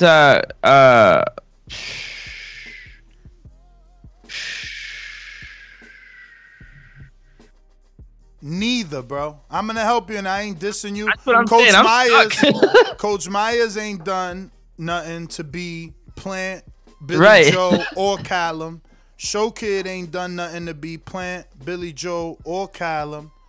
So I'm just showing the world that even you, with politics aside, you know, you want to stay active, you can only fight what's in front of you. And the mind subconsciously isn't going to pick for you didn't say Marvin. Mm-mm. You didn't say, oh, after Stainless, I want Keem, Marvin, Midi. Right. Because that's the schedule y'all want to put Canelo in. You understand? Where the fuck is his Yildirim at? Midi hasn't fought in a while, but yeah, I get you though. Nah. I'm fucking with you. yeah, but Midi hasn't fought in a while, but I bet you we look at a calendar year, what he got? 2 years out the ring, so does Pacquiao. You know what I'm saying? What he got, a year out the ring? So did Canelo when he fought Callum. So right. Yeah, you gotta be careful, man. You gotta be careful. You're saying that, you know, if everybody has their own 4 fights to make, they're not gonna just off the top pick 4 straight dogs. They're gonna pick the fights that they feel that are necessary. Absolutely. Listen to me. Listen. I know I can't say this without someone calling like, nah, I would, but man, I'm willing to bet a lot that 90% of the fucking people that call into this show or chat, they ain't taking 4 tough fights on their respected level. They're not doing it. You're not doing it, man. Listen, and you can do that. You can do that. Maybe you can do that like 1 year. You know what I'm saying? But that ain't gonna be something that's always going down, man. Right, that's gonna be consistent, consistently find those fights. Yeah, no, you deteriorate in your body, man. Like, yo, tough fights are tough fights for a reason, you know? But anyway, I'm gonna go out to the phone lines. I just wanted to put that into perspective, man. And if any Border Wars fighters call in, I'm asking you the same question. Because people got a lot of criticism when it's not all about you. As soon as we turn it to you, how you gonna pick? Let's see how many people gonna...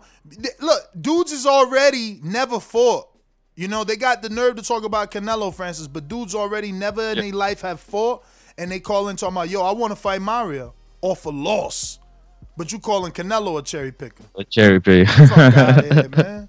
That's what I'm saying. Yo, before you get to the callers real quick, before you get to the sponsors, you know what I'm saying? Shout out to everybody out there that's watching and listening around the world, man. This is the Boxing Voice that's going through your headphones, through your speakers, whatever you're listening to. There's over 300 of us watching and listening wherever you are around the world, and there's only 100 thumbs up. Come on, y'all. Get them thumbs up to 200. If there's 300 of us in here, we can definitely get 200 thumbs up. And while you're at it, go ahead and hit that subscribe button. If you haven't, tell a friend to tell a friend. This is TBV. We bring you the dope interviews and dope content. We talking about Canelo not being pound for pound if he doesn't KO Yildirim.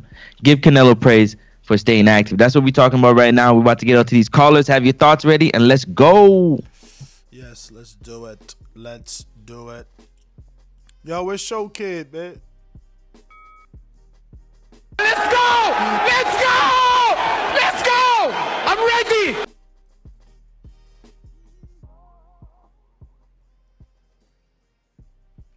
These calls are brought to you by El Camino Electrical Services, experts in electric vehicle charging stations. For consultations and turnkey installation, visit us at elcaminoelectricalservices.com.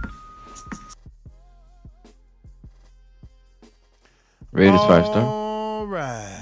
No rated 5-star. Subscribe to youtube.com/theboxingvoice for the latest and greatest interviews with your favorite fighters. Remember to rate us 5 stars on iTunes. Yo, nice. I ain't saying none of these guys can't fight or whatnot, man. But Outthinking me is a whole another ball game, man. I've learned a long time ago that sports 90% mental, 10% physical, or 95. It's about outthinking, and I know you feel the same way while you play chess. When you get in there, they're not outthinking you. It's IQ. True? I mean, yo, chess is a little different, bro. It's who's first to make that mistake, man, or who could capitalize on a mistake. And then sometimes when it's really, really, really good, it's like, you know, who could take a pawn, having it just that one up. So it's I don't know. But you gotta. If you don't see the mistake, how can you take advantage of it? And sometimes you see the mistake and you can't take advantage of it because you don't know how. That's also mental. But let's go on to the callers. Hold on, we gotta. Oh, you called him and he showed up. Shoki with a super chat. 499 says just tuned into show, and my promoter went Bob Arum on me. Laughing my ass off. Mario got food. I see you at Border Wars 11, Francis. Great interview, guys. He said you went Bob Arum because you said you gonna fight him if he beats Mario. my promoter. Did he forget that he just told you yesterday that after he beats Mario, he's gonna look for a new promoter, change promoters? Yeah. I know. I know, man. If you live in a glass house, don't throw stones, man. Let's go. All right, let me get to Brandon, Cincinnati. Actually, let me get to all these super chats that we didn't read. Yeah. Sorry, fellas. Sorry.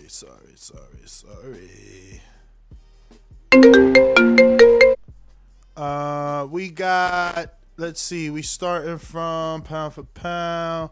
Eric Cruz says TBV in the morning, best way to start the day. Shout out to you, Eric, for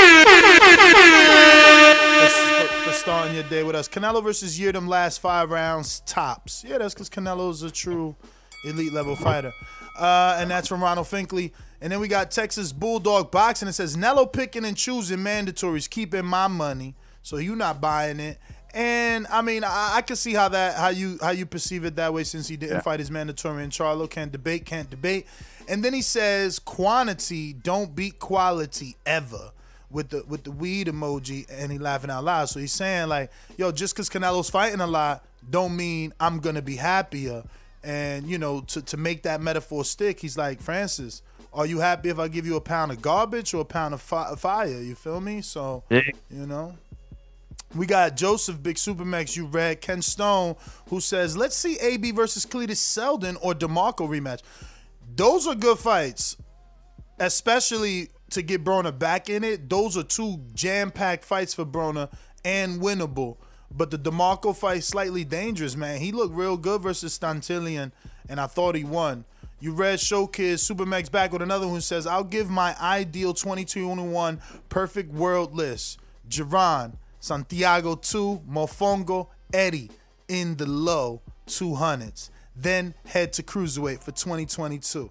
So he choosing his 4. And you see, Jaron or Santiago or even Mofongo could be considered Yildirim. Mofongo was knocked out. He could really be considered Yildirim. Santiago never won. He could really be considered Yildirim. And Jaron never fought. He could really be considered Yildirim. Eddie is the pedigree. Eddie is the amateur. Eddie been in with the monster and didn't get stopped. So, you see what I'm saying? Even when it's on you, subconsciously, you are going to protect yourself. But y'all sitting here pointing fingers talking about King Nello. Adrian, Wisconsin, what up? So, we're not going to Brandon? He dropped off. I mean, he ain't dropped off, but Adrian jumped on top of him. Man, hey, what's going on? Y'all hear me? Yeah. We hear you. All right. Yeah, man, good show today, man. I always like when you got Brian on, man.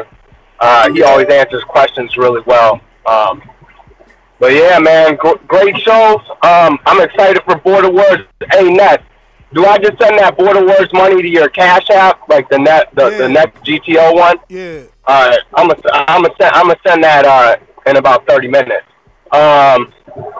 Yeah, man, I'm just excited, man, about boxing and all these fights coming up. It seems like boxing is really kind of shaping up and putting the big fights together sooner rather than later. A lot of content, a lot of fights I'm looking forward to. I don't think people should be so mad at Canelo. I mean, he's just doing. Isn't Yildirim his mandatory? He is the mandatory. I mean, yeah, like, why are they mad? He's fighting his mandatory. He would have to do that anyway. They're mad because... I mean, I think he's in the Floyd Mayweather. They're mad because he didn't fight his mandatory when it was Charlo. Okay, I get that, but here's the thing. Or Derevyanchenko, but... You know, Michael Coppinger has given us plenty of information. Derevyanchenko was playing financial hardball as a mandatory. Like, you wanted more than your split or more than what Canelo wanted to give you. The point of the matter is Canelo offered him $5.5 million. Derevyanchenko said no. Canelo dropped the belt. Well, and too, I look at it like Ness, like you were saying earlier, I commented, like, a lot of people forget about the business piece with guys like Canelo and these guys. Cut it. I know I cut you in the middle of that, but I gave you hella time. You know, and I got to stay on time because greatness is en route. You know, he's taking transportation publicly to get to us to train, so we need to be punctual. Brandon, Cincinnati, it is on you. Hey, whole nother time zone. Just duffel bag with our mind on. Can't play when you here, get your life stole. If you bring it here, then the price grow. From jabbing and punching the line long. I drop a pigeon, let 9 go. We slap with the fake glass and white though. This only happens in Ohio. TDC looks good. Can you hear me, Ness? Yes, sir. Yeah, first and foremost, I want to apologize. I neglected you guys last night, man. I allowed my girl to talk in and not watching the show, and instead watched that Keisha Cole versus Ashanti versus battle, and that shit was terrible. So I apologize, brother. I never neglect my boxing brothers again. But as far as the topic, I don't have a problem with this fight, man. It's just a mandatory, quick turnaround, and if he's able to pull what he's trying to pull off, which is become undisputed in less than a year? In less than a year, because he got the belt in December, he'll be undisputed by September if he wins all his fights. That's big shit, man. 4 belts and 4 fights in less than a year. I can't do nothing but respect it. So, is the fight a great fight? No, but you know it's only one fight, and he got 2 or 3 great scheduled fights for the rest of the year. So I'm cool with it. But that's my call, man. Y'all have a good one. All right, CYP, what up? Yo, it's kind of simple, man. It's actually very simple. That's why the boxing world outside of TVV says this over and over again. Yildirim had a 2-year layoff coming off a loss. No way in hell he should be a mandatory. People get stripped of their titles for having 2-year layoffs, okay? This dude got rewarded. It's only about Yildirim. And the blackout is real. The blackout is real. The hashtag is lining up and going crazy amongst the boxing world. The only way to keep the black athlete down is to not let them race. And boxing needs everybody involved, all races, all nationalities, to make the most money. So I understand it. I ain't mad, but it's a salute to the black athlete. CYP out. All right. Yo, Neo G Dallas with a super chat, $5 super chat that says, "Oh, helmet head looking at Bradley needs to stop. Why won't he keep same energy when it comes to Bud's opponents?" Nah, they give Bud the pass. Oh no, all the fighters are on PBC side, so Bud, this is what Bud's got to fight. Coach Midday, what up? Yo, check the pre-pro. I am the unified heavyweight champion of the world. I know you're booing me because I whipped the fighter's ass, but you know that's boxing. On this side of the pond, we're serious. Do you know what I mean? UK Great Britain boxing is on the map. Oh God, I feel terrible. I feel terrible that I'm living in your red rent free. Hey, yo, what up? Nice. Yo, what up? What up? Yo, hey, I'm just calling here to thank you guys, man. Like, you know, the day at work is like, you know, it goes so much faster when you're listening to the show, man. Like, any little thing makes me laugh, man. You guys are crazy. So I'm assuming you laughing at Brandon, Adrian jumping on top of Brandon. Yeah, like that's the, you know, little things that you say, right? You know, when you live, you don't realize how, you know, the things you say and how it sounds, but you know, that's funny, man. Like Adrian jumping on top of Brenda. I said, damn, why? Yeah, he's writing something else, I'll tell you. But no, I mean, like the topic, I don't know. There's not much to say about that, right? I don't think that, Canelo is doing anything wrong, especially knowing what we know, right? We know that, the next fight is, most likely for one of the title, and probably like beat it draw. So yeah, I can't hate on the guy. And then Bradley, I guess, Bradley has to voice some kind of opinion. But yeah, I don't think that's fair, and I don't actually believe that he believes that 100%. Maybe he believes that Yildirim is a punching bag. That's the one thing that he believes. But I don't think he believes that Canelo is not pound for pound number one or in the pound for pound conversation. Even if he doesn't stop Yildirim, I think it will stop him anyway. But we can't really say too much against Canelo right now. Like, nobody's doing what he's doing. And shout out to him. So Mitty, 3 fights. Yo. Why haven't you had a Yildirim? You're doing more than Canelo. You haven't taken a soft touch. Hey man, that's my promoter is a bit like Bob Arum. Like, my promoter is like Nestor Gibbs. He doesn't want me to take no soft touch. Right? He wants to see me getting beat up. So he's putting me in there with killers all the time. Oh, man. Yo, I'm just thinking about that. Like, yo, Mitty took on, your first one was who? Doomy? Yeah, Doomy and JD. And JD the pro, and then Elias, a pretty good amateur. Yeah, you don't do soft touches, man. That's impressive. See? Because I was going to hit you with the, what's your 4 fights, politics and COVID aside, but I can tell you. No, I know that you're not gonna pick anybody soft because you're actually letting guys develop so that it could be a good fight for you. So, but yeah, you could tell us anyway for those people that don't know you as closely as we do. Who would you pick your next 4 fights? I'm going for whoever's got the top, whoever's number 1 pound for pound, man. That's who I want to fight, man. So that's it, man. And I guess I can't fight against myself, so I'm going for number 2 pound for pound. That's Marvin. That's Marvin. You gonna have to fight your. No, I'm who's number 2 right now? Bo, you number 2, man. Yo, I told you gotta gain weight, man. Come in at 200. Nah, I can't do that. Anyway, slow him right down. All that speed gonna be gone at 200. Yeah, at 200, I'm dead, man. Let me get to Dennis in Tampa, man. What's up? Good. Hey, yo. Carajo. What's good, champ? Just so you know, the reason why it also fighting King would be on the list is because I need to get back from Mario. Can't have co-hosts out here looking bad, man. I can't find a heavyweight to look. If we're around the same weight, I'm gonna get it. Nah, listen, I hear you.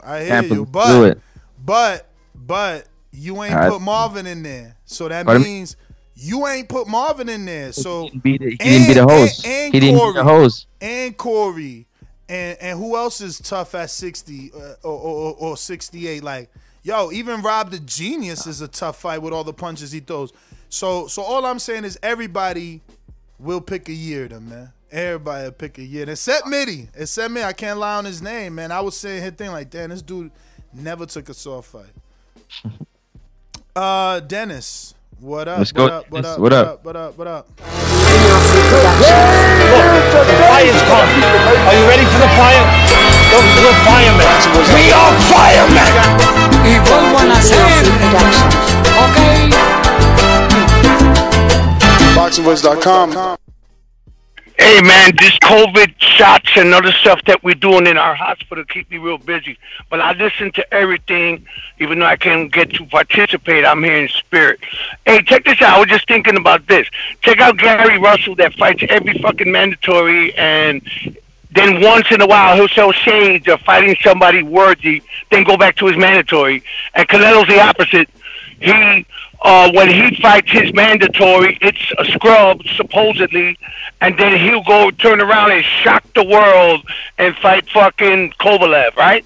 So what I think, he's going to fight this Yildirim dude, and do what he's got to do, and then watch him come back and shock the world and do something big. He's going to fight Charlo, man, because that's his holy grail. He don't want to be looking like a chump. Even though people call him a chump, he always does something back to say, take that. And you remember that famous thing that he puts his finger over his mouth and tell everybody, shut the funk up? That's what he's going to do. Yo, Ness, check your email. I got that ref trying to work with us. Okay, so blessings, everybody. I told you on Instagram, bro. He didn't hit me. I sent you my email twice so you could just copy paste because you must be sending it to the wrong email. Or, no, I fixed that, Ness. Just make sure you copy paste what I sent you. Yes, sir, I did. And Chris is there waiting for you to answer, and he has some questions because he's a professional ref. I have not gotten an email from you. That's what I'm telling you. Okay, I'll try again. Copy paste the email I sent you on Instagram. All right? Yeah. We're gonna go out to New Orleans. So interesting that you come across like a nice guy, but you're really a piece of shit. Hey, that comment. Come on. That was a piece of fuck you. That was a piece of shit. You know, we're doing live TV. Man, I don't care. What you gonna do about it? I'll kill this mother. Why do you have to talk like that? Well, I'm talking to you the way I want to talk to you. You have a problem? Turn off your station. I'm the best ever. Yo, what's up? What's up? What up? Always good interview with Brian Custer, you know. I hope he could show up to one of the Border Wars. I'm not gonna slander Canelo. You know, I guess he's done what he's consistent on fighting nobodies. But you know, like CYP said, this guy been off 2 years. I didn't even much know that, and he getting rewarded this fight is ridiculous. But man, I really don't got too much on the topic. I can't wait to see Canelo step in the ring and fight somebody with a better name, a bigger name. I'm tired of who has he fought to not fight Canelo. If them names are going around the sport and them names will keep being brought up in these fighters' name and their mouth, and the fans won't see this fight, that's obvious. The next fight, the big fight. Do I agree with you about fight after fight, Ness? I agree with you about that, but who has Canelo fought? And you brought up Timothy Bradley. I just went and looked at Timothy Bradley last week. Cut it. I don't know. Maybe he just waking up. I don't understand a few things. Who was Canelo fought? And this is what Canelo always do, fights nobodies. So name the nobodies on his resume. Who's a nobody? Because we got to be careful what we say, because all of a sudden Fielding is a nobody, but not Tank. Because Tank got the same regular belt that Fielding got. And Romero got the same regular belt that Fielding got. And I can mention so many other people that got the same regular belt. You know what I mean? You guys, I don't know, man. I don't know. You know? I don't know, man. Yeah, that's tough. Y'all crazy, man. But yo, JB Cinema with a super chat $4.99 that says Canelo will continue to fight champions. Anybody else that he fights in between is just a bonus for us. Exactly. And Alex Jones with the super chat, he says, I don't super chat apparently, but you do, Alex. Probably not as much as CYP who you're arguing with, so that's why he's saying that. But yeah. But yes. JT Counterpunch. Unless you be ready to cut it, but you give everybody else extra time. What I was trying to tell you is, if you look at the last 8 fights, I just went and looked at Canelo record, and I looked at Timothy Bradley. You asking who is Timothy Bradley? The last 8 fights he had was not no tune-up fights Tim Bradley fought. You talking about Canelo being consistent. You can be consistent when you fighting average fighters. I mean, the top fighters, they fight average fighters, they be fighting 3 or 4 times a year. But when you take tough fights with bigger names, it is a gap in between it. That's why you have 2 fights. So I disagree with that. Canelo is consistent on fighting nobodies, and he's been doing it. He's not fighting the best. Who's the nobody? Hold on, Ness, because I know you about to cut me out. He's consistent on fighting nobodies, bro. This dude, we don't even know this dude. We didn't even know Callum Smith before his name got brought up on here. And we gave him the benefit of the doubt, and look what happened in the fight. He ain't use his height, he ain't use nothing in that fight. Cut it. You gotta understand what it is that you're saying, man. You know, you're saying we didn't even know this dude. We didn't even know Callum Smith till you talked about of him on the show. Brother, that is your problem. and totally your fault, right? Like if I don't know something, it's because I didn't educate myself on it. So like if I don't know about top politics, I'm not going to talk about it. But guess what, Francis? I don't even watch politics. Right. You know what I'm saying? But guess what I do watch? What? Boxing. So I know Callum Smith. Know. So I know Callum Smith. Like the shit that comes out of your mouth is insane to me. Don't nobody even know Yeardom. Well, guess what? I watched Yeardom fight Chris Eubank all those years ago. I wasn't told that he got knocked out by Eubank. I didn't go to YouTube. This is what I'm saying. Yeah. I don't get involved in liberal, Democrat, Republic. I don't know nothing about that shit. So I can't bring it up. I can't tell you who's a good politician, who's a bad. I could tell you who's a good fighter and who's not. I'm not going to come on a show and lie. When I know how hard it is to do this job, I'm not going to lie and say that Canelo Alvarez is fighting nobodies. Now, I don't know what he meant when he said, look at Tim Bradley's last 8 fights. Did he try to say that Tim Bradley was fighting tough fighters and not Canelo in the last 8? 8 fights, yeah.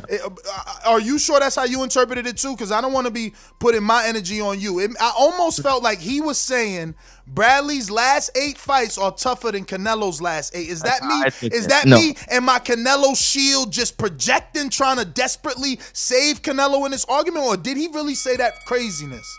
Nah, that's what I heard. I don't always agree with you, but that's what I heard. And I'm not saying I agree with your sentiments, but that's what I heard. Felt like he was saying that Bradley's last 8 fights were better than Canelo. So. Even though he said he didn't know who Callum Smith was, who actually went through the World Boxing Super Series, actually beat George Groves, was actually the #1, had the ring, won the Ali Trophy. Even though he didn't know him, I'm going to say that JT knows enough about boxing to know that the last 8 fights of Bradley don't compare to Canelo, simply because he got Brandon Rios, Jesse Vargas, and Diego Chavez in the last 8.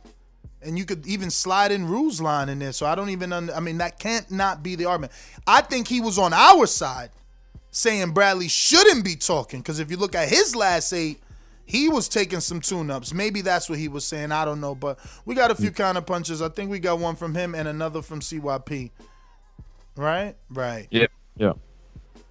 That's correct. Yeah, that's me. I disagree with y'all. I'm looking at Canelo record. If I go by 8, hold on, give me some time. I'm going down the list. All right, we got Liam Smith, Chavez. That's a name right there. Grenada Golovkin. That's a name.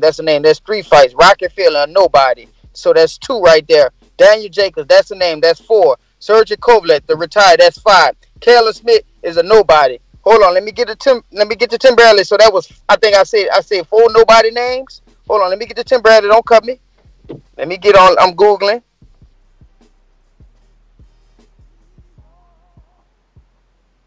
He's Googling, y'all. Y'all buckle up. Francis, you need to be quiet, because you talking about coming for Keem, and you definitely ain't going to get past Stainless. So you need to focus on Stainless talking about you getting the Keem. Let's go to Tim Bradley. All right, Manny Pacquiao, Russian. I can't even say this dude's name. The one that almost put Tim Bradley in a coma. Everybody knew him. Juan Manuel Marquez. Everybody knows him. Manny Pacquiao again. Diego Gabriel Chavez, the one that fought Keith Thurman. Yeah, that was a big fight. Jesse Vargas has a better name than Liam Smith and Callum Smith. Brandon Rios, a big name. Manny Pacquiao again. So his last 8 fights are better than Canelo's last 8 fights. I'm going to get that sound bite. Remember my man from New York, man? A-Rap Money. We getting A-Rap Money. Remember that? That money, of course. Yo, didn't he had like one song where he was like jumping out the window or some shit? I know the hook says something about jumping out the window. My man jumping out the window right here to like, I don't even know, but this is the Canelo hate. It pumps it goes through they fucking veins like a shot of heroin, man. Like, yo, I literally screenshot. I hope you know, I was on point. The minute you started talking, I was showing Canelo's resume. The minute you started talking about Bradley, it was already screen sharing for the public to see. You sound like a complete Casual fan. Enrique should lend you his name for the rest of the fucking year. He literally used his own fucking words to say that Diego Chavez is somehow a big... That was a big fight because he lost to Thurman? Because he lost to Thurman, it was a big fight. Thank you. Thank you for showing your true colors. So you think Thurman is still true king, huh? You holding him in such high regard that if a dude loses to Thurman, it's a big fight. Off a loss with Bradley. I love you. I love you. Thank you. Thank you. Then he said Jesse Vargas. That was a big fight. Jesse Vargas. See, and this is what I'm saying. These dudes don't watch boxing. See, I don't talk politics. I didn't see what Barack Obama was doing 15 years ago before I don't know none of that shit, but I know what Jesse did 15 years ago. I knew who the fuck he was trained with. When he was fighting 4-round fights, I was watching it. You was not. When he was fighting on Spike TV and he was trained by Roger Mayweather, I was watching it. You was not. When he switched to Oscar's trainer and left Roger, I was watching it. You was not. When he fucking robbed Jesse Vargas, Josecito Lopez on Friday Night Fights, I was watching it. You was not. Okay? So you come on here and say, oh, he's a big fight. Why? Because he lost to Pacquiao on a pay-per-view? Or because he got beat up by fucking Mikey Garcia, who wasn't a real welterweight? Tell us why. Your casual ass is telling us now that he's a big fight just because you want to win an argument and make Canelo look bad. You sound crazy, man. Y'all got to stop with your hatred, man. Y'all just hate everybody, man. CYP Counterpunch. Hey, JT, make sure you're in Florida, man. Yeah. Yo, for one, me and JT both know more about boxing than you. And secondly, this is true. This is true. Timothy Bradley's last 8 fights are better than... Look, everybody in the chat listening, everybody listening now, go look it up, put the 8 together, and you will see that JT knows what the hell he's talking about. Secondly, Yildirim is probably, and I'm going to go on a limb, the worst mandatory ever for a superstar boxer. Literally, could you imagine if Charlo was about to fight a dude on a 2-year layoff coming off a loss? Could you imagine if Bud was about to do that? Do you know what y'all would be saying? And I'm surprised that the people from the UK aren't pissed off that Yildirim got a mandatory shot, but Dillian White didn't. Y'all are confused. Y'all allow this man, his narrative, to cloud you. Ness, calm it down. Cut it. Happy that shit is over. My man adds nothing. Brings absolutely nothing. Me and JT know more about boxing than you. No proof to that, nothing. But I love killing them. I love killing them.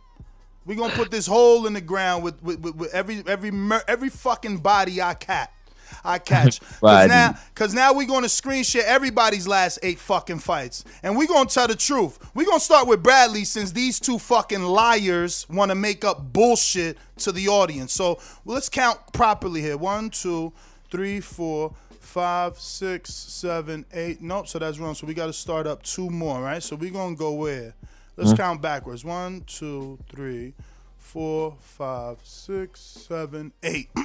So he starts with Pacquiao, coming off of Joel Casamayor win. See, again, when you don't know about boxing, right, and you just want to call into a boxing show to talk and try to, I don't know, measure your little pee-pee, then you talk shit, right? But someone tell me he got a Pacquiao fight. Who's not taking a Pacquiao fight? Right. Who's not taking it? Right. Who's not taking it? And he was with Gary Shaw Promotions. So let's go back so y'all can see. He beat the undefeated Devin Alexander. I watched that fight. JT, CYP, they didn't watch that fight. They don't know nothing about the curtains in that arena to block off so that you don't see how empty it was because Bradley and Devin couldn't sell out shit in St. Louis or wherever the fuck that shit happened. I think in Detroit. You know, tell Slayton's to tell us how good that did. You know, but they didn't watch that fight. You motherfuckers wasn't watching that fight. You probably was working. CYP, I know you a businessman. You was working. You was busy training someone, but you didn't watch that fight. Okay? You don't know what happened, right? And then he fought Joel Casamayor. So someone tell me, how the fuck do you fight Joel Casamayor and you deserve a Pacquiao fight? Because we sitting here saying how Yildirim don't deserve a Pacquiao fight. I mean, a Canelo fight. And how Charlo and Andre shouldn't have to fight anyone to deserve a fight, right? But I guess it don't change it, but he signs to Top Rank. That's what they don't want to tell you. No, he's this tough guy. He's a tough guy because he fought Pacquiao, but he had to sign to fight Pacquiao. Say that. Say that he had to leave his whole team and change and sign to fight Pacquiao. The same thing y'all telling Bud not to do. Keep that same energy. But you a fickle ass, I don't know shit about boxing except per argument, so I'm going to say everything so the shit falls up on my face. That's what you're doing. Because in your Bud arguments, Bud shouldn't have to leave Bob Arum to get the big fight. But Bradley had to. And then he does get the fight because that's what happens. That's what happens when you sign to the promoter who has the welterweight champ, right? So he fought Pacquiao, and nobody thought he beat him. But you see JT and CYP calling to say that Bradley got a better resume because he lost to Pacquiao. He lost to Pacquiao. He got a better resume. What are they talking about? But let's keep going. He loses to Pacquiao, but he really robs Pacquiao, right? But I scored it for Bradley. It's on record. It's on record. I scored it for Bradley. I took a lot of hatred for that. People didn't believe it. I thought he outboxed Pacquiao. I swear to God, I thought he outboxed Pacquiao. It's on record. He fights Ruslan. They're giving him credit for Ruslan, and guess what he did? What? He was so weak-minded. Unlike Canelo, who doesn't fall victim to the hatred of his fans, of CYPs and the JTs and the Timothy Bradleys of the world. But Bradley was weak-minded. That's what they won't tell you, but Nestor will because I lived it. Bradley took that Pacquiao win and suffered shame. His family got death threats. They had to move. So when he signed for the Ruslan fight, he didn't fight in the Timothy Bradley, I'm a boxer first, I never knocked no one out in my life style. No, he decided to say, I'm going to act like I got power even though y'all know I don't. Why? Because I have to earn your love and admiration back because you're mad at me that I was gifted a decision. And I can't take the harassment. My family doesn't like the harassment, so I'm going to give you back everything I can, and I'm going to fight outside myself. So when JT said he almost died in that fight, somehow, again, JT's lack of boxing knowledge, he wants you, Francis, to now rank Bradley higher because he almost died that night. Does that make Ruslan good or Bradley bad? That he couldn't find the skills to outbox a brawler that Algieri found. Algieri found the skills to outbox the shit out of Ruslan and got a championship Manny Pacquiao fight, JT. But guess what? You didn't even watch that shit because you don't know shit about boxing. You just call in and you want to argue with me. Watch the sport. Again, I don't watch politics, so I can't tell you nothing about it. I can tell you everything about this sport. Everything. So, we're going to keep going. He loses something with Ruslan. Yeah, Marquez, good win. Let's move on. Again loses to Pacquiao, but somehow his resume's better. Gets a draw to Diego Chavez, who somehow is a big fight in JT's mind. Oh, let's stop forgetting that CYP said that JT's right. So he as well is in this ridiculous argument that Bradley would have draw to a dude that lost by knockout to Keith Thurman is somehow got a great resume in his last 8 fights. The same Bradley that outboxed Jesse Vargas for 11 straight rounds and then almost got knocked out, if not knocked out in the 12th. And that's what happened. Jesse got a Pacquiao fight for almost knocking out Bradley in the 12th. Did y'all forget? Of course y'all forgot, because guess what? You didn't fucking watch it. You reading off BoxRec, man. But I'm going to let y'all come. I know y'all counter-punching. I know y'all ready. I'm not, and that's one resume. I wanted to show you his, because this the one you propping up. But this all the shit you don't know, because you don't watch boxing, man. You don't know nothing about Jesse Vargas versus Lucky Boy Omotoso and Lucky Boy killing somebody in the ring and coming from Lagos, Nigeria, and fucking knocking down Vargas and getting robbed for that win too. But you talking about Vargas a big fight, because you don't know shit about boxing. You don't know shit about boxing. If you knew something about boxing, you wouldn't be you would. The minute CYP and you agree, that's when you need to jump off the fucking boat. No, if he said JT is right, you should no, CYP. You know what? I'm done. I don't want to be right if you think I'm right, because you know he always fucking wrong. Well, who's first? Super chat first. Super chat says Dream Chasers with a $9.99 super chat says, nah, CYP and at JT, y'all tripping.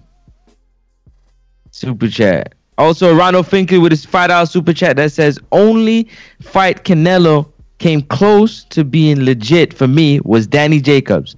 That's a body at 160. He's a cherry picker. And then it's, I think, CYP first or JT. Oh, Boxing Expert says, Charlito and Andrade combined are garbage. By that standard, laugh my ass off. And let's not forget, these two guys, favorite fighters, won't fight each other. Laughing my ass off. And I think it's CYP first, if I'm not mistaken.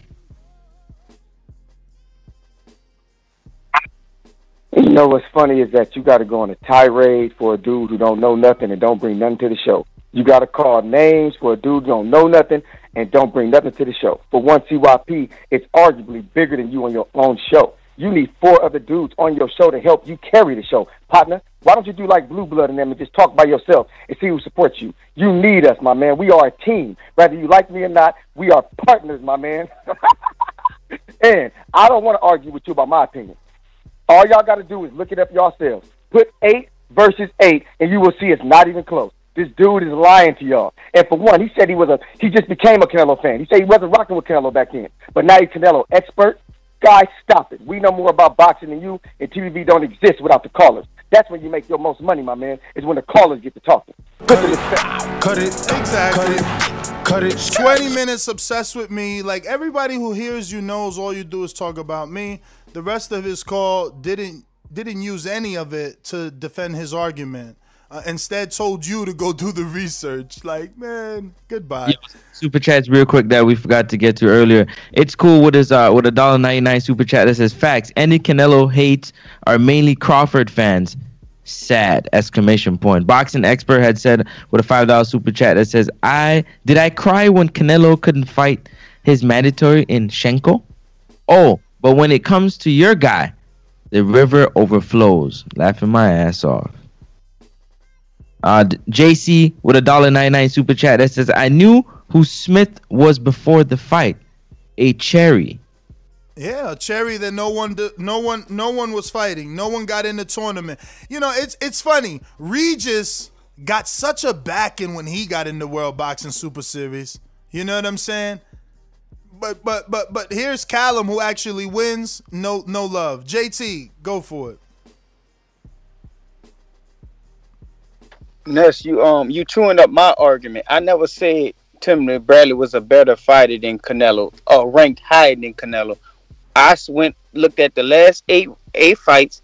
Timothy Bradley fights were better than his fights, and the Jesse Vargas, the Russian dude, all them guys. I didn't say that was the best fights at the time. They were better fights, better opponents than Canelo picked in his last 8 fights. And Francis, I'm gonna be at that Border Wars, and guess what? I'm gonna be eating my popcorn. Watching Stanley beat your ass. You talking about coming for Keem. You're not going to even get past Stanley, my brother. I'm just being honest. You just talk a lot of bullshit. I'm just being honest. And there's no hate to you. I'm keeping it in the show. We cool when we meet up, but I want to give you more time. No, that's your time. I want to give you more, though. Okay. What have you seen that we didn't see? Because we seen that bag for work yesterday. No, this is what I seen. I seen Frank. Look, I called it before Mario. No disrespect. I respect Myra from getting in the ring, but I knew Myra was gonna lose to King.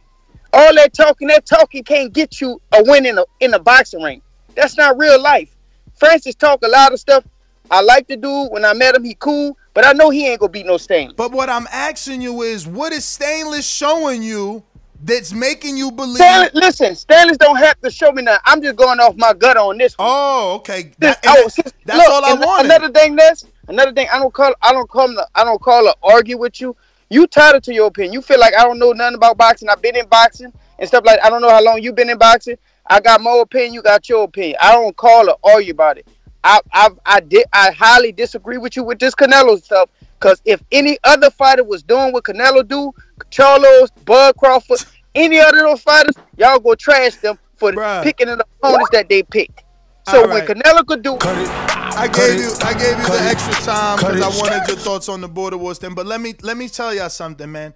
Y'all tripping. I got those resumes pulled up, man. All right? And we gon' just because you added Bud name, we gonna write his name in here too, man. Y'all tripping, man. Y'all tripping. Everybody last 8, man. Watch how this shit sound. And I'm screen sharing, all right? Let's stop these lies. Y'all I don't even understand how y'all doing this when the shit is on black and white. Look, we done with Bradley. We already seen like how the fuck you getting credit for your last 8 fights? First of all, has Vargas ever been a legitimate world champion? Has he ever been a legitimate world champion? Or again, because again, is he pricking and choosing and saying Vargas was a champion when what was he? What a WBA regular like Fielding? Was it WBA regular or was it WBO? Let's see. When was Vargas a champion? Vargas WBA. Vacant WBC Continental. Vargas down. What's this? This is versus Matoso. Oh no, that's not it. So when did Vargas get a title shot, y'all? Who'd he fight for a world title? Timothy Bradley, but Bradley beat him. So who else? Pacquiao, but Pacquiao beat him. Did he have a belt? Oh, he beat Saddam Ali. He knocked out Saddam Ali. That's what it is, yeah. He knocked out Saddam Ali. I remember that shit. Right? The WBO, yep. He knocked his ass out. I remember. That got him the Pacquiao fight. Yep. And yo, that win looks good because Saddam came back to not knock out, but beat Cotto. At the end of his career. CYP back with another one. Oh, okay. All right, look. This is about Bradley's last 8, Canelo's last 8. Nobody else. We gotta stick to the topic. See, when you go off topic, until you take an L. His best fight on there was Pacquiao, who's better than Canelo's best fight, which is Triple G. His worst fight is against my man Daniel Chavez, still better than Yeardom. So even his worst is better, and his best is better, and in the middle, stop it, because Yeardom never been a champion, real champion. Rocky Philly's never been a real champion, and Liam Smith never been a real champion. The only dude on this list that what's the name fought that never been a real champion was his worst fight in the Mexican dude, in Chavez. It's not even close. It's not the reason I say I don't want to argue, because I know I'm right, but I want y'all to start being like me. Look it up for yourself. Stop letting me sway you and that sway you. Cut it. You can't win the argument because you're saying his biggest win or his biggest fight is Pacquiao. He lost to Pacquiao. Like, how you giving a dude credit? So then look at what he's doing. Bradley loses to Pacquiao, but we're gonna give him credit for losing to Pacquiao. But Canelo loses to Mayweather. We're not even gonna mention that as the biggest fight. You heard him not mention that. He literally said Canelo's biggest fight is Triple G. He didn't say it was Mayweather. Why? Because he lost to Mayweather. But he somehow mentions Bradley. Bradley lost to Pacquiao. Or are you giving them credit? Did you pick him to win in that first one? Did he win? Cause I thought he won. I'm one of the people that was willing to go on record and do a podcast and be labeled as crazy for that first fight. Like, I was there Sunday after the pay-per-view, like, yo, this is my scorecard. Bradley won that fight. I feel like he outboxed Pacquiao. You know? People called me crazy. Is CYP now saying that I'm smart and that he was with me all this time? Because I don't understand. Are you giving him credit for the robbery? Or explain it to me. I mean, and then he talks about regular champions and whatnot. And what was Diego? He was a interim when he fought Thurman, and Thurman snatched that belt. And, Sean Ferguson with the super chat, $5 super chat. It says King Nello make everybody upset. I bet you he said look that. like they quit in the ring. To me, that's how good King Nello is. I'm all over the place. I'm screen sharing everything, but let's go through all this for these guys, man. Now look at Charlo's last 8. It starts from Austin Trout, right? Austin Trout, who has to be said, his first loss comes to Canelo Alvarez. And then his second fight is Julian Williams. Then it's Sebastian Hyland, Hugo Centennial, Matt Korobov, Brandon Adams, Dennis Hogan, Sergey Derevyanchenko. Right? That's his last 8. Right. You go to Canelo's, his last 8. You can't put Yeardom. They're mad. They're putting Yeardom. He ain't even fight him yet. But that's cool. Let's put him there. He ain't fight him yet. Let's put him there, though. Yeardom, Smith, Kovalev, Jacobs, Fielding, Gennady. Right? How many is that? 1, 2, 3, 4, 5, 6, 7, 8 with Chavez. Right? Mm-hmm. And Andre. Hey, what's going on? 1 with Luke Keeler, Selecki, Abakov, Akinwande. Fox is what? 5th, right? What's that? 1, 2, 3, 4, 5. Cool Play 7, 6. Willie Nelson 7, and Puncheta 8. Have we ever heard of Puncheta? Okay. Let's see Crawford. Kelbrook, the ghost of Christmas past. the shell of himself. Crab and Lobster, number 2. Amir Khan, another ghost. The one-legged pirate in Benavidez is number 4. Jeff Horn, the robbery, in number 5. Ndango, decent win. I love that win, because Ndango beat the Tranowski. I can't hate on Ndango. I always liked Ndango. So what number we on there? 6 for him. Felix Diaz, gold medalist, Dominican, good win. 7. And Molina, the boxing's, let me not say that for fucking Molina smack me. But everybody knows Molina. You know what I'm saying? What are we really saying here? We just showed you, the people he's allegedly ducking's last 8. Here it goes. This is Andre. Here we go. This is Charlo. I mean, what are we saying here, fellas? And the guy and the guy that's calling him a duck in Bradley. This is his last 8. Look at all the losses and draws on his shit looking like, pot of Lucky Charms with all these colors. What's going on with these? With a super chat, Shoki with a super chat, 499 super chat that says, "Forget Errol versus Crawford. My dream fight is Ness versus CYP. This has to happen for the culture." Who's that? Show Kid. Yo. He wants to see you versus CYP. This has to happen for the culture. He got to get a fight. CYP got to go through so much red tape. The dude is a head case. Every time we try to get him a fight, something crazy happens. He's got to first show that people can be around him, and we don't got to worry about ridiculous drama that we never, ever talk about other than CYP.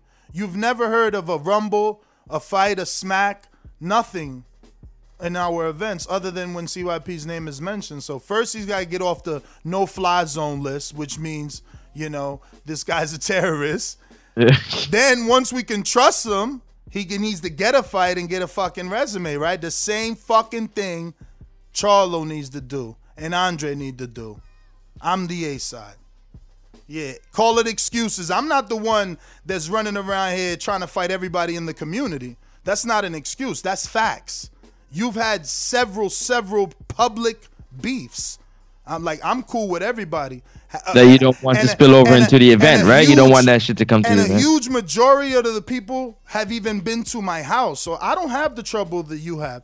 You are the one that's in a street fight verbally on Skype every other day. That's not me. You could counterpunch and say I'm lying all you want. We both know that ain't true. That call was greatness. So that means after CYP, all of y'all getting left. CYP, what up?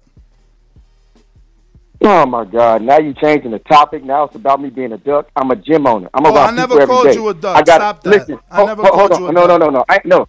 Not a duck. When a duck, I'm on a no-fly zone. People don't like me. My God. No, I never said people don't like you. Hold on. No. Let's be real here. No. I'm not gonna let you add words and prolong it. No, man. No. Well, Let's be real. Either you're gonna. Come on, my guy. Is that what you're gonna do today? Yes. If you're gonna recite me, you better do it word for word. You're not gonna add words for me to then make some fake argument. I never called you a duck. I never said people don't like you. I said you have very public beefs out here. So, remember, I hold the keys to the fader. They can't hear you. All the yelling you're doing right now, we don't hear you. You either gonna have your call and don't put words in my mouth, or don't have your call, and I can move on and go pick up greatness who's ready to get in Border Wars. You see, a guy who's actually gonna fight in Border Wars. He's not arguing. He's not trying to meet up people, talking about my friend. Matter of fact, I gotta go. He's not talking about, oh, my friend's gonna meet up and I can't control them and let me and you fight and, oh, no, I was about to fight JT. Nah, dog, we don't do all that shit. We just have fun, do Border Wars. Dudes are actually really doing it. You keep saying, we on season 10, you haven't fought yet. There's nothing you can tell us. Nothing at all. You haven't fought yet. You had mad fights scheduled. Then at one point, Mitty was going to fight you. The date didn't work. Like, come on, bro. Chill. I got to go. Nest GTO, Instagram and Twitter. Callers, unfortunately, Border Wars duties. We got to do this. Peace. You already know what it is, man. Next up, Sports Talk, NEX, UP, Sports Talk, IG, Twitter, YouTube. Check me out. You know what I'm saying? Got dope content over there. Don't forget to smash the thumbs up button and subscribe button on the way out. We'll catch you on the next one, y'all. Peace.